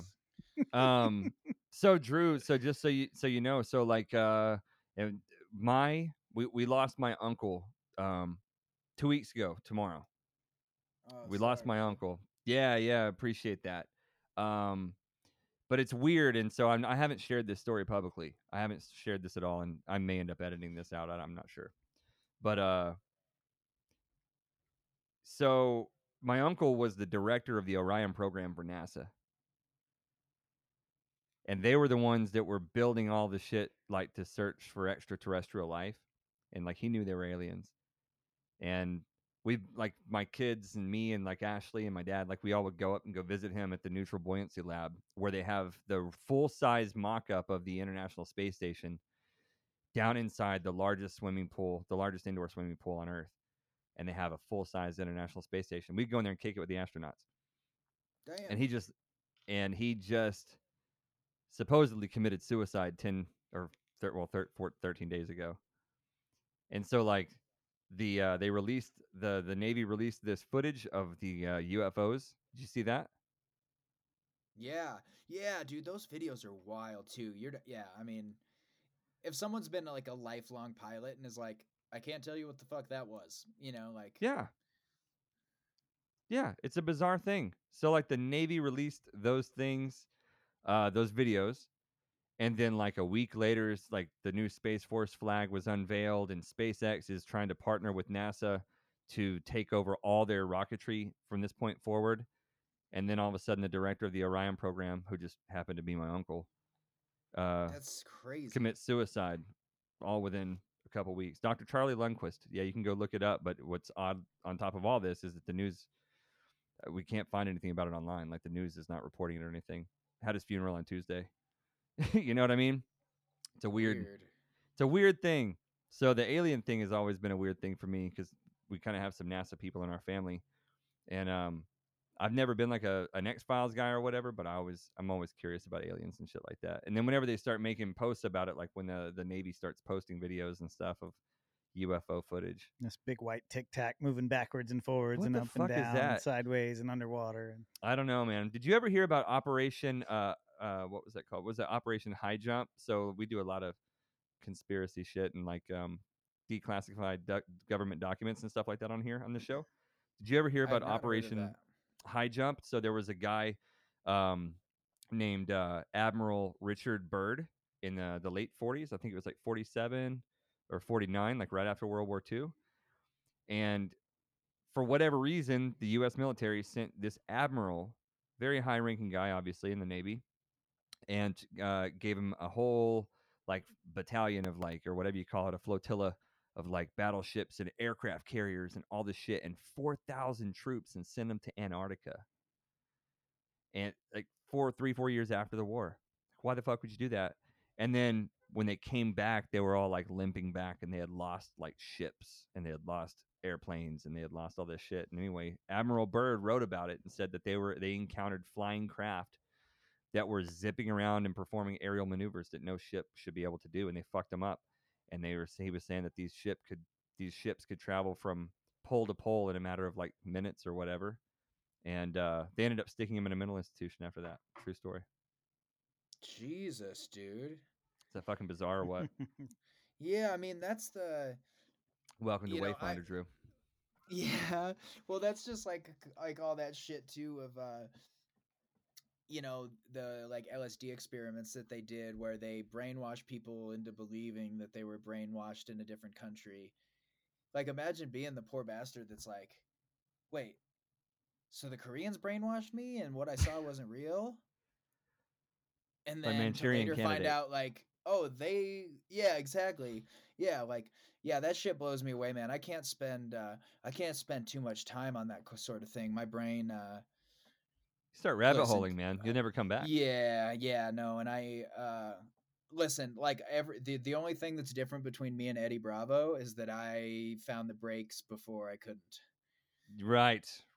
Yeah. that's Like fair. Dude, I fully empathize for that guy. I'm just like, dude, if I didn't have a bunch of stuff keeping me grounded and being like, I don't have time for that, I would be you. well, see, dude, that was me. Before my youngest son was born 10 years ago, I had a different podcast and like a blog, and I was like dedicated to it, man. And it was I was a rabbit holing son of a bitch, and it was just like nonstop rabbit holes. And I went to some dark, crazy places, and I hung it up. And so when I came back and did this podcast 2 years ago, and I decided to start doing it, I was like, I am not doing anything like that. This is going to be a whole different thing. I'm not even going to touch any of that shit. But you can totally run off the deep end and do that stuff. We did a podcast last year with EJ from Freedom Faction, and that guy brought in a stack. He came in from Yeah. he came in from Albuquerque. We flew him in, and he had a stack of government documents, and we talked for like 16 hours over 2 days, and this cat's just showing us government experiments, where they're taking people who were doing witchcraft in a laboratory, and they have all of the doctors like writing up the lab reports of what was going on, and they're levitating people and healing people and making people's heads explode, and it's all declassified government shit. Like, yeah, you don't need to do that. People need to let's stick to what we can control. Let's control our controllables. What do you think? Yeah. Yeah, dude, it's I if I didn't have so much self-work to do, maybe that's the thing is Eddie Bravo's just done Got all his of his shit figured homework out. on himself. He's got his shit so together that he's just like, yeah, no, I gotta dig into other shit. My shit's boring. I know it already. Yeah, he thinks the earth is flat too, I think. I don't think he's at home with a wife and kids or anything like that. I think he's a guy in Los Angeles, and he's got a little bit of fame and some nice money in his pocket, and he doesn't have, like you said, the grounders. Yeah. So he can float out into that space and operate in it for extensive Well, periods he's of time. leaned into it for sure. Yeah, yeah, but without any of those tethers, Yeah, that keep you from going too far I down the guess rabbit so. hole. I guess so. What about giants? Did you know there were giants all over the world, Drew? I've heard of this. There's actually one claimed to be in Livingston, Montana. I bet there is. Where are you at down in Montana? Billings? S- So I live an hour southwest of Billings, right up against the Beartooth Mountains. So we're Bear Teeth there's Mountain. That us, sounds the dope. Beartooth Highway, and then that goes into Yellowstone Park. So I live at the feet of all of the tallest mountains in the state. Well, as a follower of you on Instagram, it was wild that you have a video one day of your son just like running through green grass, playing outside, and then literally the next day, there's like 6 inches of snow coming down, In Oh, May. and it's May. yeah, man, it's part of that's the tax you pay to live up here. Is one a couple. I think it was like 7 years ago. It snowed on the 4th of July. It always warms up right away after, but yeah, man, you never know. Like, yeah, like you guys saw. I mean, that was a week ago. It snowed 6 inches. It's like, Hmm. and now it's 80 degrees outside and sunny. So That's crazy. yeah, it's That's madness, crazy. but I love it. Are you vegan? No, How do you prepare your steaks?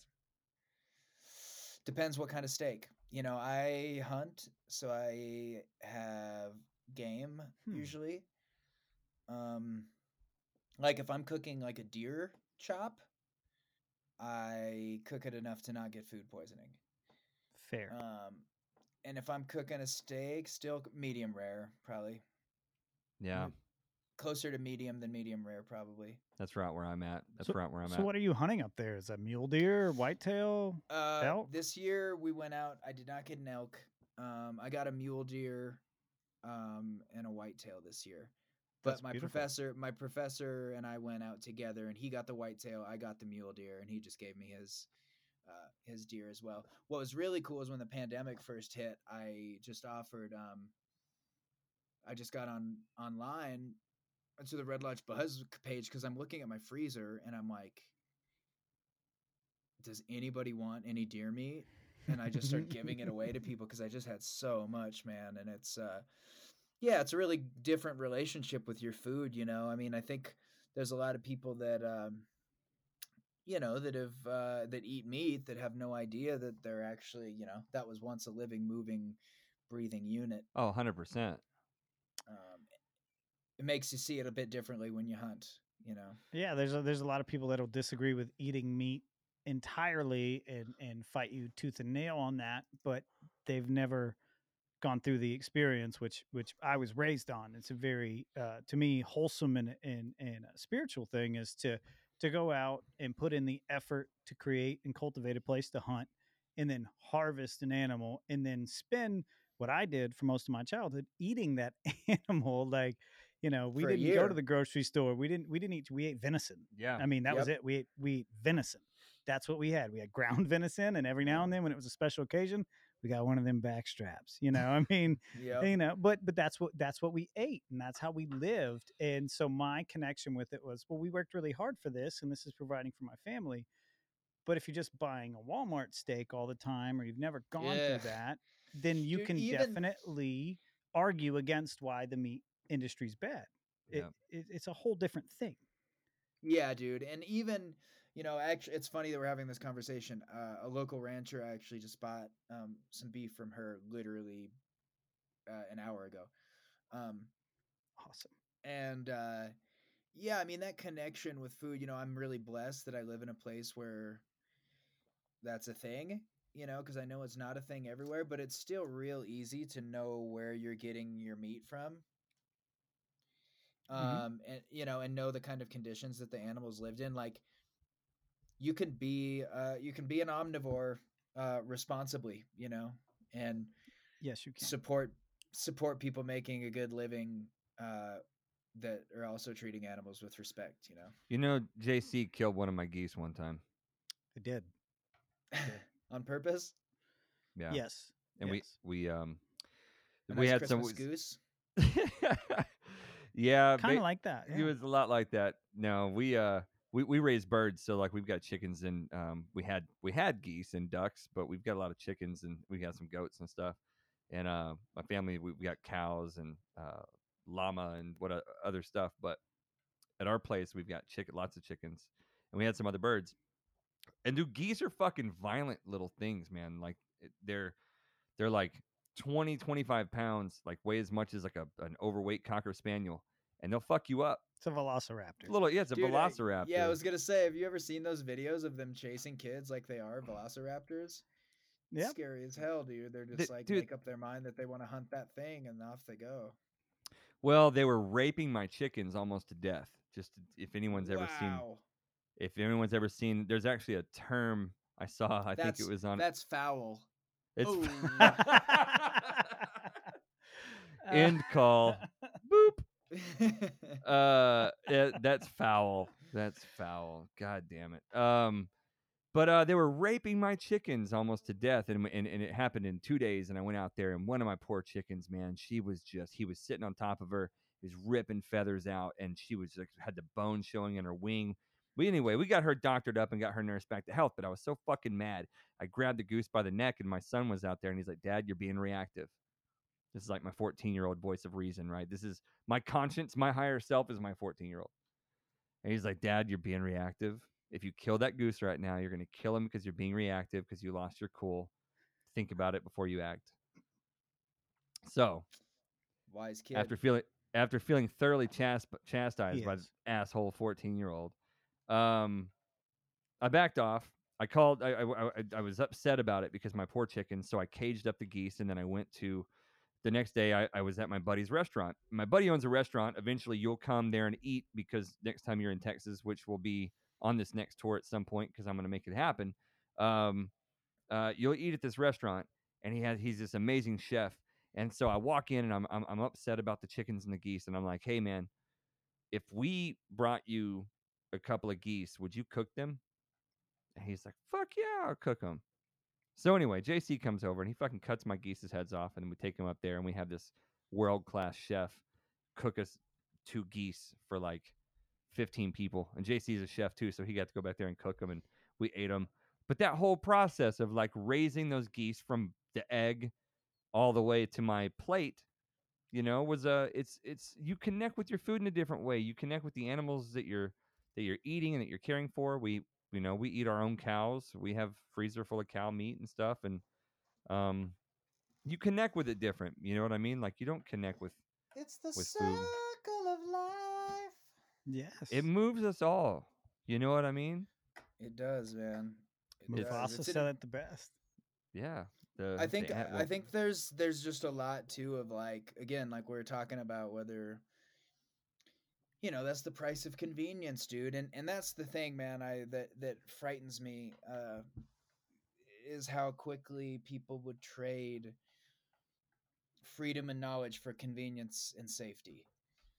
That's Damn, that was one of my questions for you was would you choose freedom or safety?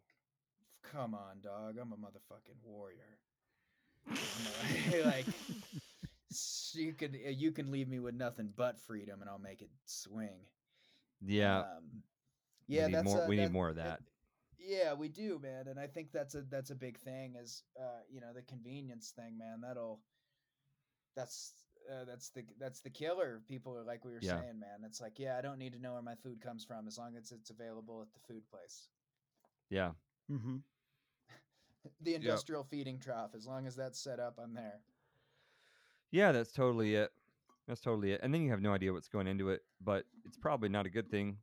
But the other side of that to me, man, is like these vegan people and stuff. Like, I get that there's a lot of vegan food and stuff available nowadays, but again, dude, when way this less natural, like it's way less natural.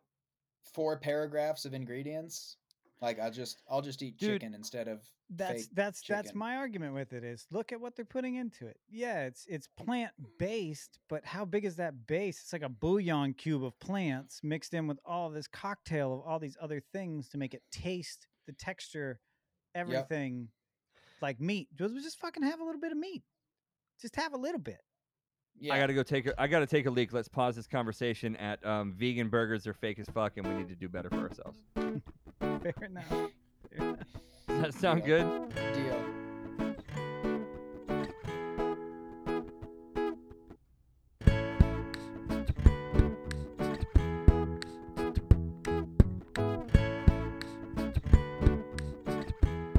And I'm just, especially in my profession, I'm just like, oh man, I'm actually a real adult now, huh?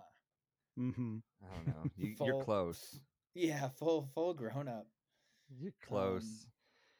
You know, Full grown up. it's Never go full grown up. never go full grown up, bro. Yeah. Never go yeah, full grown up. Yeah. But you know what though? You seem like, and this is something. This is actually in written down in one of the things I wanted to talk to you about, because this is one of the areas where you have, just so you know, like you've been an inspiration to me in a few different ways, and like one of those is like you seem to manage a nice playful.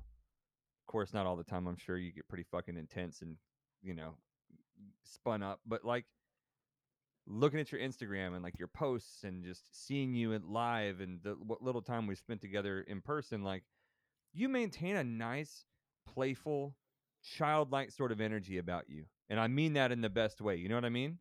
Yeah, no, I appreciate that. Yeah, And that's a thing mean, I that I struggle with. And so like I, speak to that because I think that's an important thing to do. It goes back to what I was saying earlier about taking yourself less seriously and stuff like that. You navigate those waters well.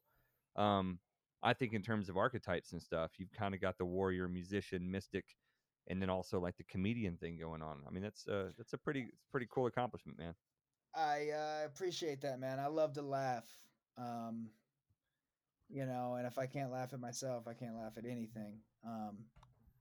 Lots Yeah, I of mean, material it's there. yeah, totally.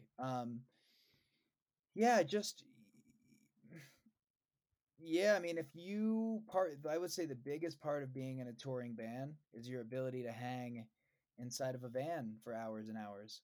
Um, and dude, if the people in the vans don't have a really great personality, then it gets pretty hellish pretty quick.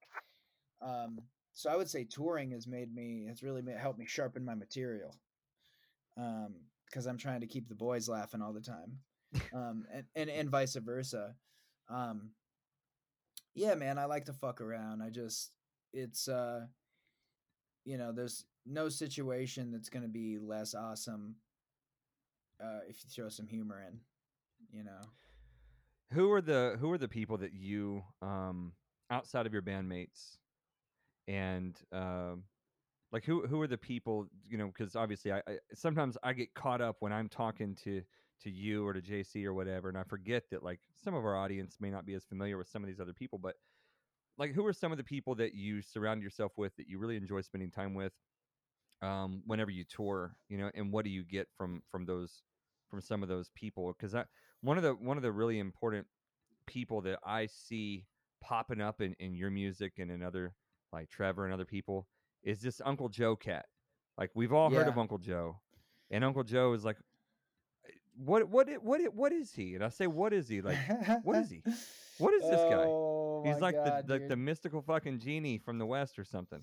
Yeah, and so many people ask this question too, and it's funny. I asked him if he'd be on the podcast, and he said, "Hit up Mark. He writes the songs."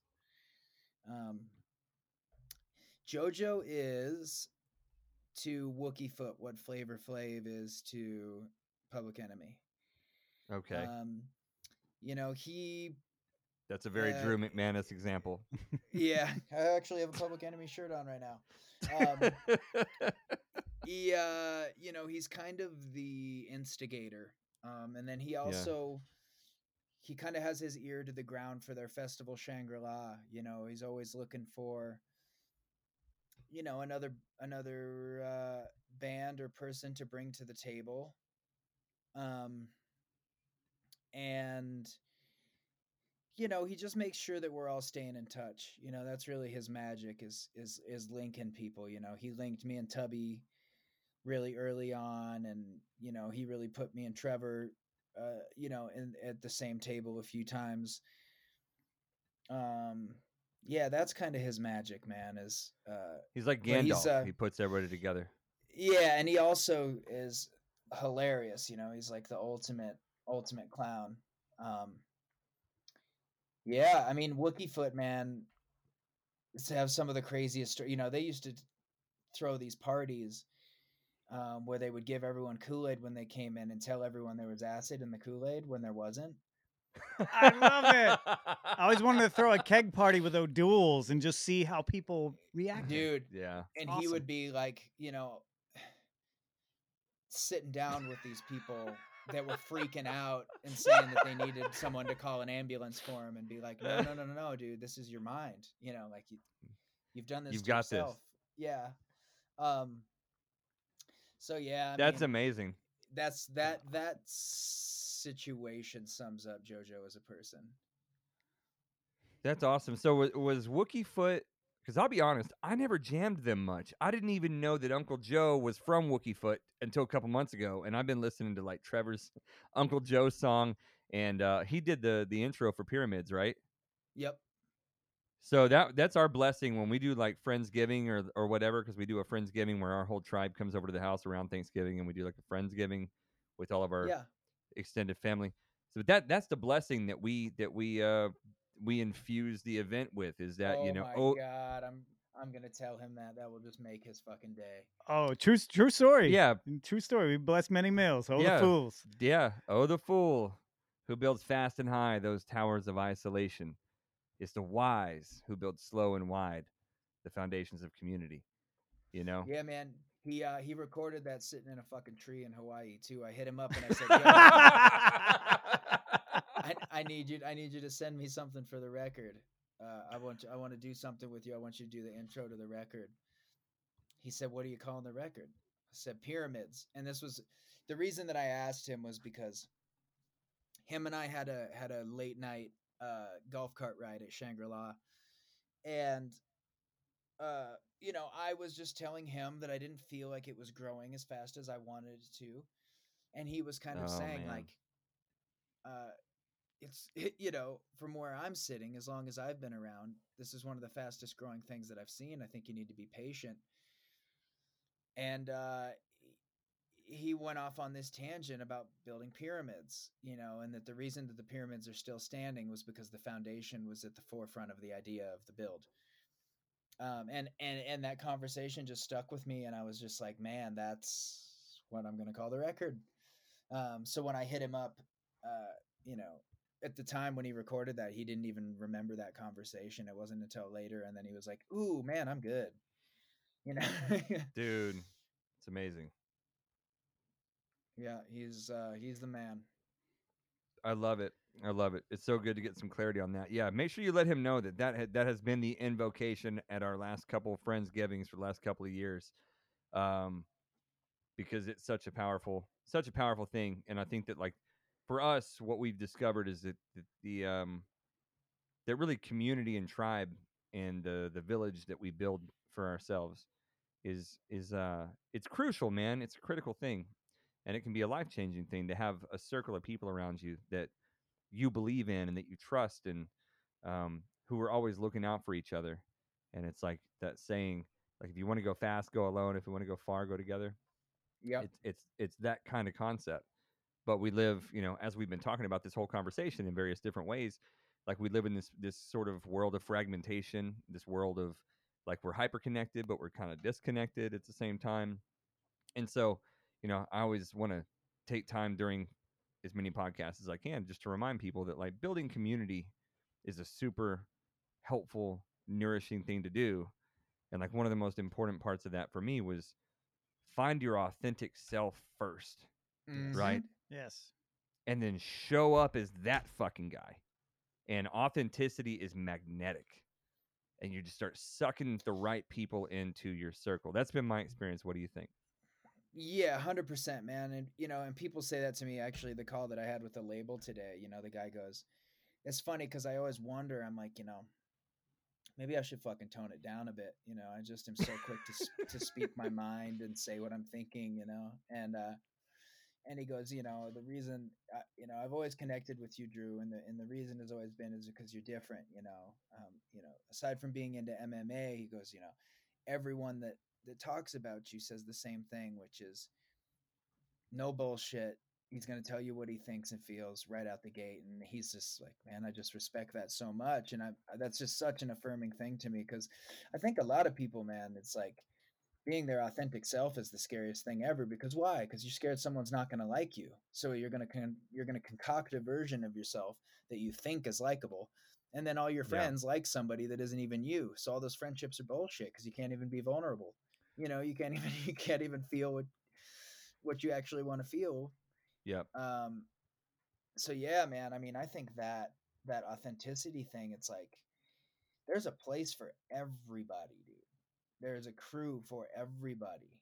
um but until you step into that, you're not going to find them, you know. Yeah, that's it. That's it. The last couple of years for me personally have been like transformative because 4 years ago I started, I was divorced 5 years ago, and then I was married for 10 years before that. And I lived a life that was really geared toward, like I said earlier, trying to like build commercial success, grow my business, do all this stuff in the technology and the corporate world.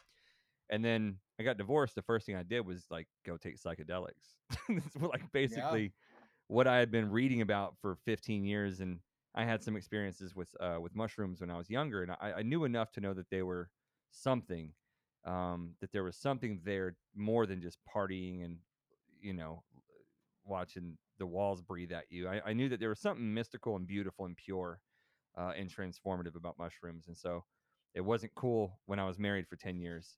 But as soon as I got divorced, I was like, all right, I've been reading a lot of Graham Hancock and Terrence McKenna and a lot of this stuff Yep. for 10, Terrence 10 15. Terrence is what got me too, man.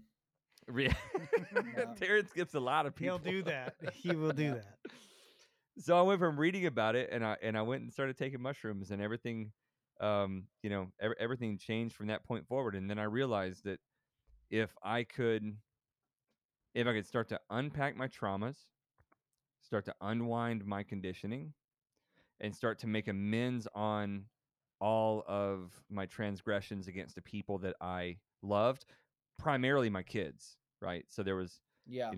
and I don't need to go into this too deep because I do this enough on this show that if anyone's listened to this much, you already know the story of me with my kids and what happened after I took psychedelics. But I set myself down and exposed myself to my kids emotionally as raw as I could and said, look, I have not done a good job. I've been abusive, not physically, but Yeah. like short and um just not been I just not a good, loving, warm man.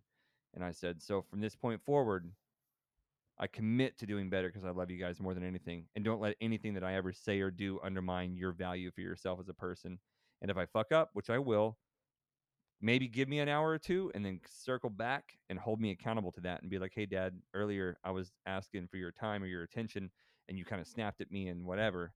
And so it didn't feel very nice. So I just wanted to bring that up to you because you told me I could. And Damn. so I've done that for the last 4 years, and I've had the most unbelievable growth of relationship with my kids. And I mean, JC, has known me since we were kids. Yep. And I mean, I think the relationship I've built with the boys since then has been one of the best relationships I've seen, Phenomenal. But, You've inspired me to be a better fucking parent. to be honest but with that came from 10 years of, it's like, Yeah, what I is that gotta saying do about that. the farther I you gotta draw back the bowstring, the farther the arrow flies, I guess. Yeah, man, I got to do that with my kids. Do that sit down and give them that permission to yeah. It's tough, man. It's tough. It's a tough one.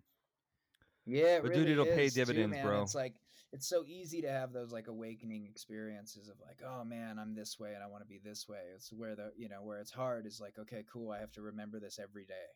Yeah. That's the consistency is key. And I know that's like a thing people say consistency is key, but with any of this self growth or something, especially when you're involving your kids and you're gonna like come to your kids and give them that kind of statement or whatever, you can't do that unless you know you can do that. Yeah, you You gotta. know what I mean? That's Like fucking all or nothing. that's yeah. Yeah, you can't tell your kids to hold you accountable and then go yell at them for holding you accountable 2 weeks later. Yep. But then, but It's all for naught. but the fucking meta of that is that you also have to give yourself grace in Yeah. the first period because you're gonna do that. So you also got to warn your kids in advance. And Like, then I'm breaking habits here. Yeah, I'm dude. sorry. And so like my 14-year-old is the wisest motherfucker on this planet. Mhm, You mhm, know, mhm. he's the Dalai Lama because he's so smart and he's so aware of my own growth. And like if I'm upset or whatever, like my 14-year-old will come and sense it and and start quoting me a fucking song that Drew wrote. You know what I mean? That Uh, applies to my situation. Cause yeah, he does that, Drew. that's funny. Um, and so and I think that that's one of the beautiful things about Satsang as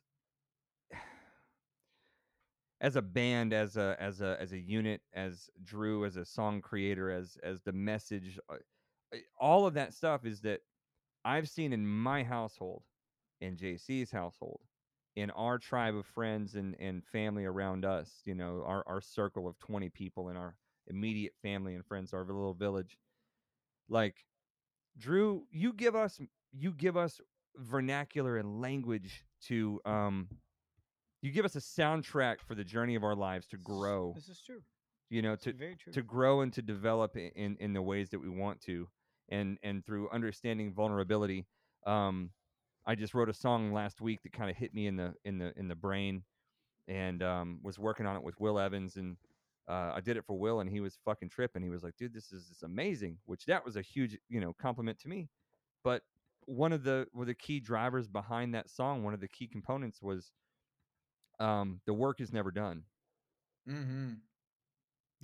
And that's really what that song came down to, was shadow work, and the work is never done. And once you understand the work is never done, then you can find grace to give yourself, because the work's never done, and you can fucking beat yourself up over still having work to do.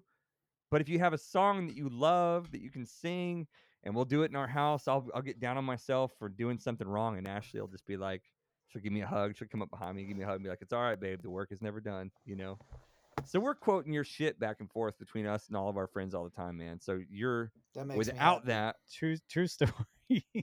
dude, what would we be saying to each other? People are looking, we're always looking for little aphorisms or little things that we can say to remind ourselves to find grace, or to find the humor in a situation, or to be okay when things are not okay maybe at the moment. Those little faithful reminders and stuff. And to me, Satsang, Drew's music, the lyrics, the music, the vibe that it all creates. I mean, to me, that's one of the most important things that it does. Mhm. Is it gives us that camp. It's like I heard Tubby saying one time, it's that campfire music. It's that marching music, that heartbeat music. You know, and it's that shit that everybody can get behind, and that everybody should want to get behind, because that music creates. It's a picture of something beautiful, of what we are and what we could be. Mhm. Yeah, I appreciate that, man. I appreciate that. Yeah, that's a crazy thing. My manager just uh, said to me last week. I was just telling him, he was proposing that I do something that I didn't really want to do, and he was kind of like, "Dude, you're people's favorite band. Like, what's your favorite band?" And I thought I named off a couple bands, and he's like, "You're that to people, dude." Yeah. And I don't know why that had never hit me before.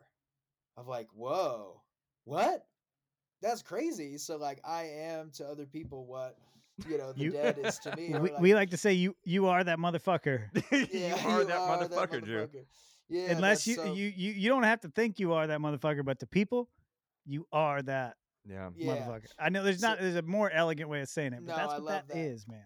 Yeah, and it's a beautiful, it's a gift that I definitely don't take for granted, and something that I'm really honored to get a B. But when it's worded that way, and hearing stories like this too, not after a show, where someone has to give me a condensed 17-second version of how much the music touched them, to get to hear you guys, really extrapolate upon what it is to you is, yeah, it's magic, man. It's the greatest gift in the world to me. Ah, So you don't even know, man. We're baptized in the music, and it's the words that you sing and the harmonies that you put together to those words have made impacts that ripple out of me into my family and my interactions with my friends, and that's a very cool thing that you've provided. I mean, I'd be having a shitty day and I'm driving home from work, and Beautiful Days, man, that's coming on right now. Yeah. That's where that's where I need to be mentally right now, you know. And it's shit like that it truly has integrated into our lives and many others. And I don't know what that feels like on your end, Yeah. that kind of That's you know, crazy. It's responsibility crazy for for writing sure. that shit, but it's incredible. Yeah, man. It's a you were made for this. I'm thankful that you do this because, you know, uh we do a lot of things, man. JC and I and our families and everybody, you know, we're all doing our own thing. Um but this podcast, the Instagram platform, the social media thing, and the spiritual growth of the two men sitting at this table, and then all of our close people around us and the families and kids around that, dude, everybody's been like massively impacted by your music. Like what you're doing is an important thing. Don't ever fucking lose sight of that. Don't ever lose sight of that, Yeah, I because there are a appreciate it.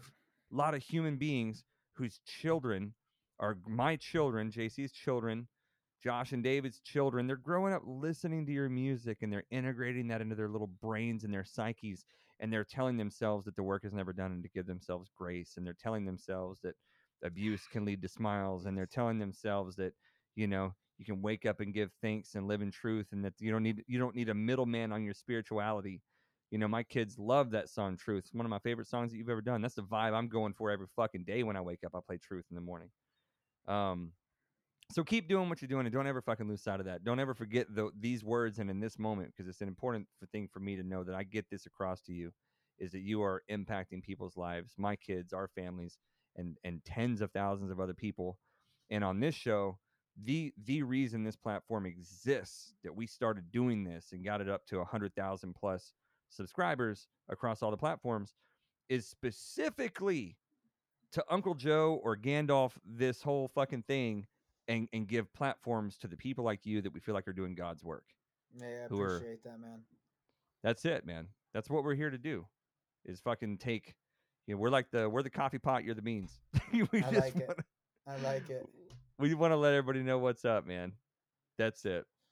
Well, I appreciate that, man. I really, really do. Listen, dude, here's what I want to do. God, we got so much more we can get into, but I gotta cook some dinner for these kids and hit the gym. Yeah, we've yeah, been going for 2 hours. we've been going, yeah, it's close to 2 hours or 2 hours plus. I think let's call it, and then let's drag your ass back in here, you know, here in a few weeks and catch up. I would love that. And you know, we got to really build a good foundation today. We didn't go into some of the current events and stuff that, Ugh. you Yeah, know, give me some it's time to process so I don't go full Chuck D. I feel like that's probably best. yeah, Yeah. that's a good way to.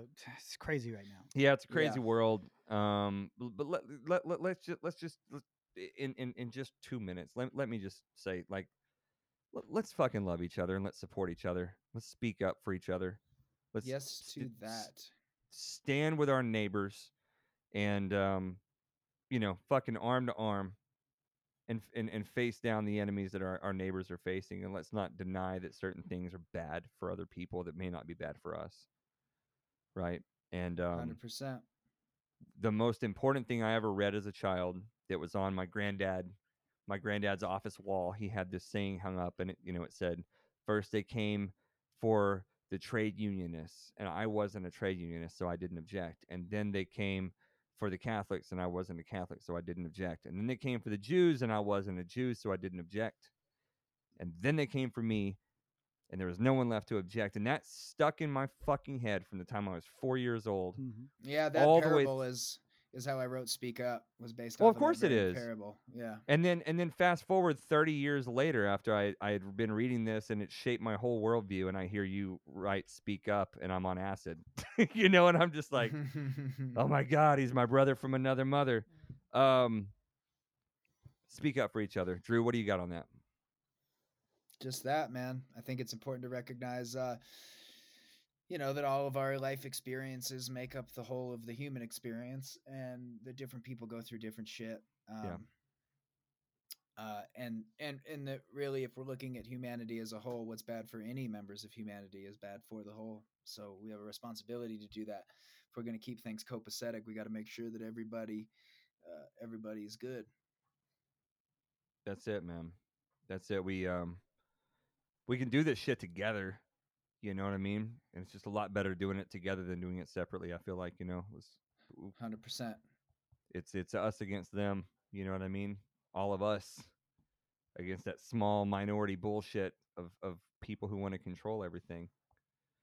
And want to keep people down. So prayers, thoughts, and prayers going out to the family of Mr. Floyd. What was his first name? George. George. I thought it was George. I didn't want to misspeak. So to George Floyd, and to anybody who's ever suffered violence at the hands of a tyrannical system, of a systematically corrupt system. I believe that we live in a special time. I really fucking do. I believe we live in a special time. I believe that a lot of this stuff is being exposed. It's being overturned, and the fight's going to be tough. But I think that giving people music to sing together and to share together, I think it brings people together. I think music is one of the most important things that we can do. And if anybody out there is looking for good music that's going to do that, hopefully this episode is going to direct you toward Drew McManus and Satsang and their whole collective of artist friends that they run around with, whether it's Trevor Hall or Hyrie or Natalie Rise, who's a fucking revolutionary in herself, Will Evans and Nako and all these guys. Go check out their music. Go check out Satsang. You can check out Satsang on Instagram and every other platform you can think of on YouTube. I personally really want to recommend the Sugar Shack sessions on YouTube for Satsang. That was a fucking badass thing. Yeah, those are fun. Yep, that was a lot of fun. So you guys go check all that stuff out. This is great music. It's going to enrich your lives. Drew will be back here at some point. We're going to have a lot of fun. And look out for whenever touring starts again in the town near you. In the meantime, go pick up their stuff everywhere that you can. Go check out some merch on their store. One of the cool things about Satsang is that they use it's all ecologically good merchandise vendors and stuff like that. I own some of their merchandise. It's comfy as shit. It looks really cool, and everybody should have some Satsang merchandise. I highly recommend that. Yeah, appreciate it, man. We try. The show. And as far as us here at Wayfinder, guys, we appreciate the shit out of everybody. You can support us on Patreon if you like. I'm going to give it to you straight on the Patreon. We're still trying to figure out what you guys want to get to, like, incentivize you for extra stuff on Patreon. But to everyone who's donating on Patreon, thank you so much. Like, Thank you. We really appreciate it. We do this out of our own pocket. We fund the studio and all the travel, and we go out and talk to people, and we're happy to do that, to bring this to you guys, because we know that you guys are looking for conscious content, shit that people that helps people grow, and that's what we want to do. So we have the online store coming soon at wokeshop.com. I'm thinking 2 weeks we can get that done. We got a lot of things going on, but like, it's a big thing, and we have some really dope custom merchandise. All of the graphics, all the merchandise and stuff is it's all awesome. You guys are going to really dig it.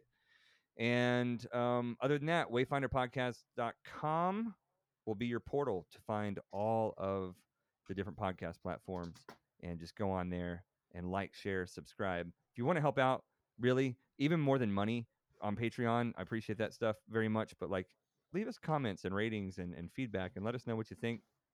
And support us by sharing us with your friends if we do you any good. Just let us know how we're doing. So we appreciate you guys so much. Drew, you got anything else for the people, brother? Nothing, man. I look forward to coming on again. Thank you so much, man. We really appreciate it. I'm digging it. So on behalf of Adam and JC here at Wayfinder, and Drew out there in the beautiful state of Montana, may the light be upon you. May peace be within you, and may you be a sun on the paths of all men. Peace out, homies. We'll see you guys soon. Yeah, talk soon, boys.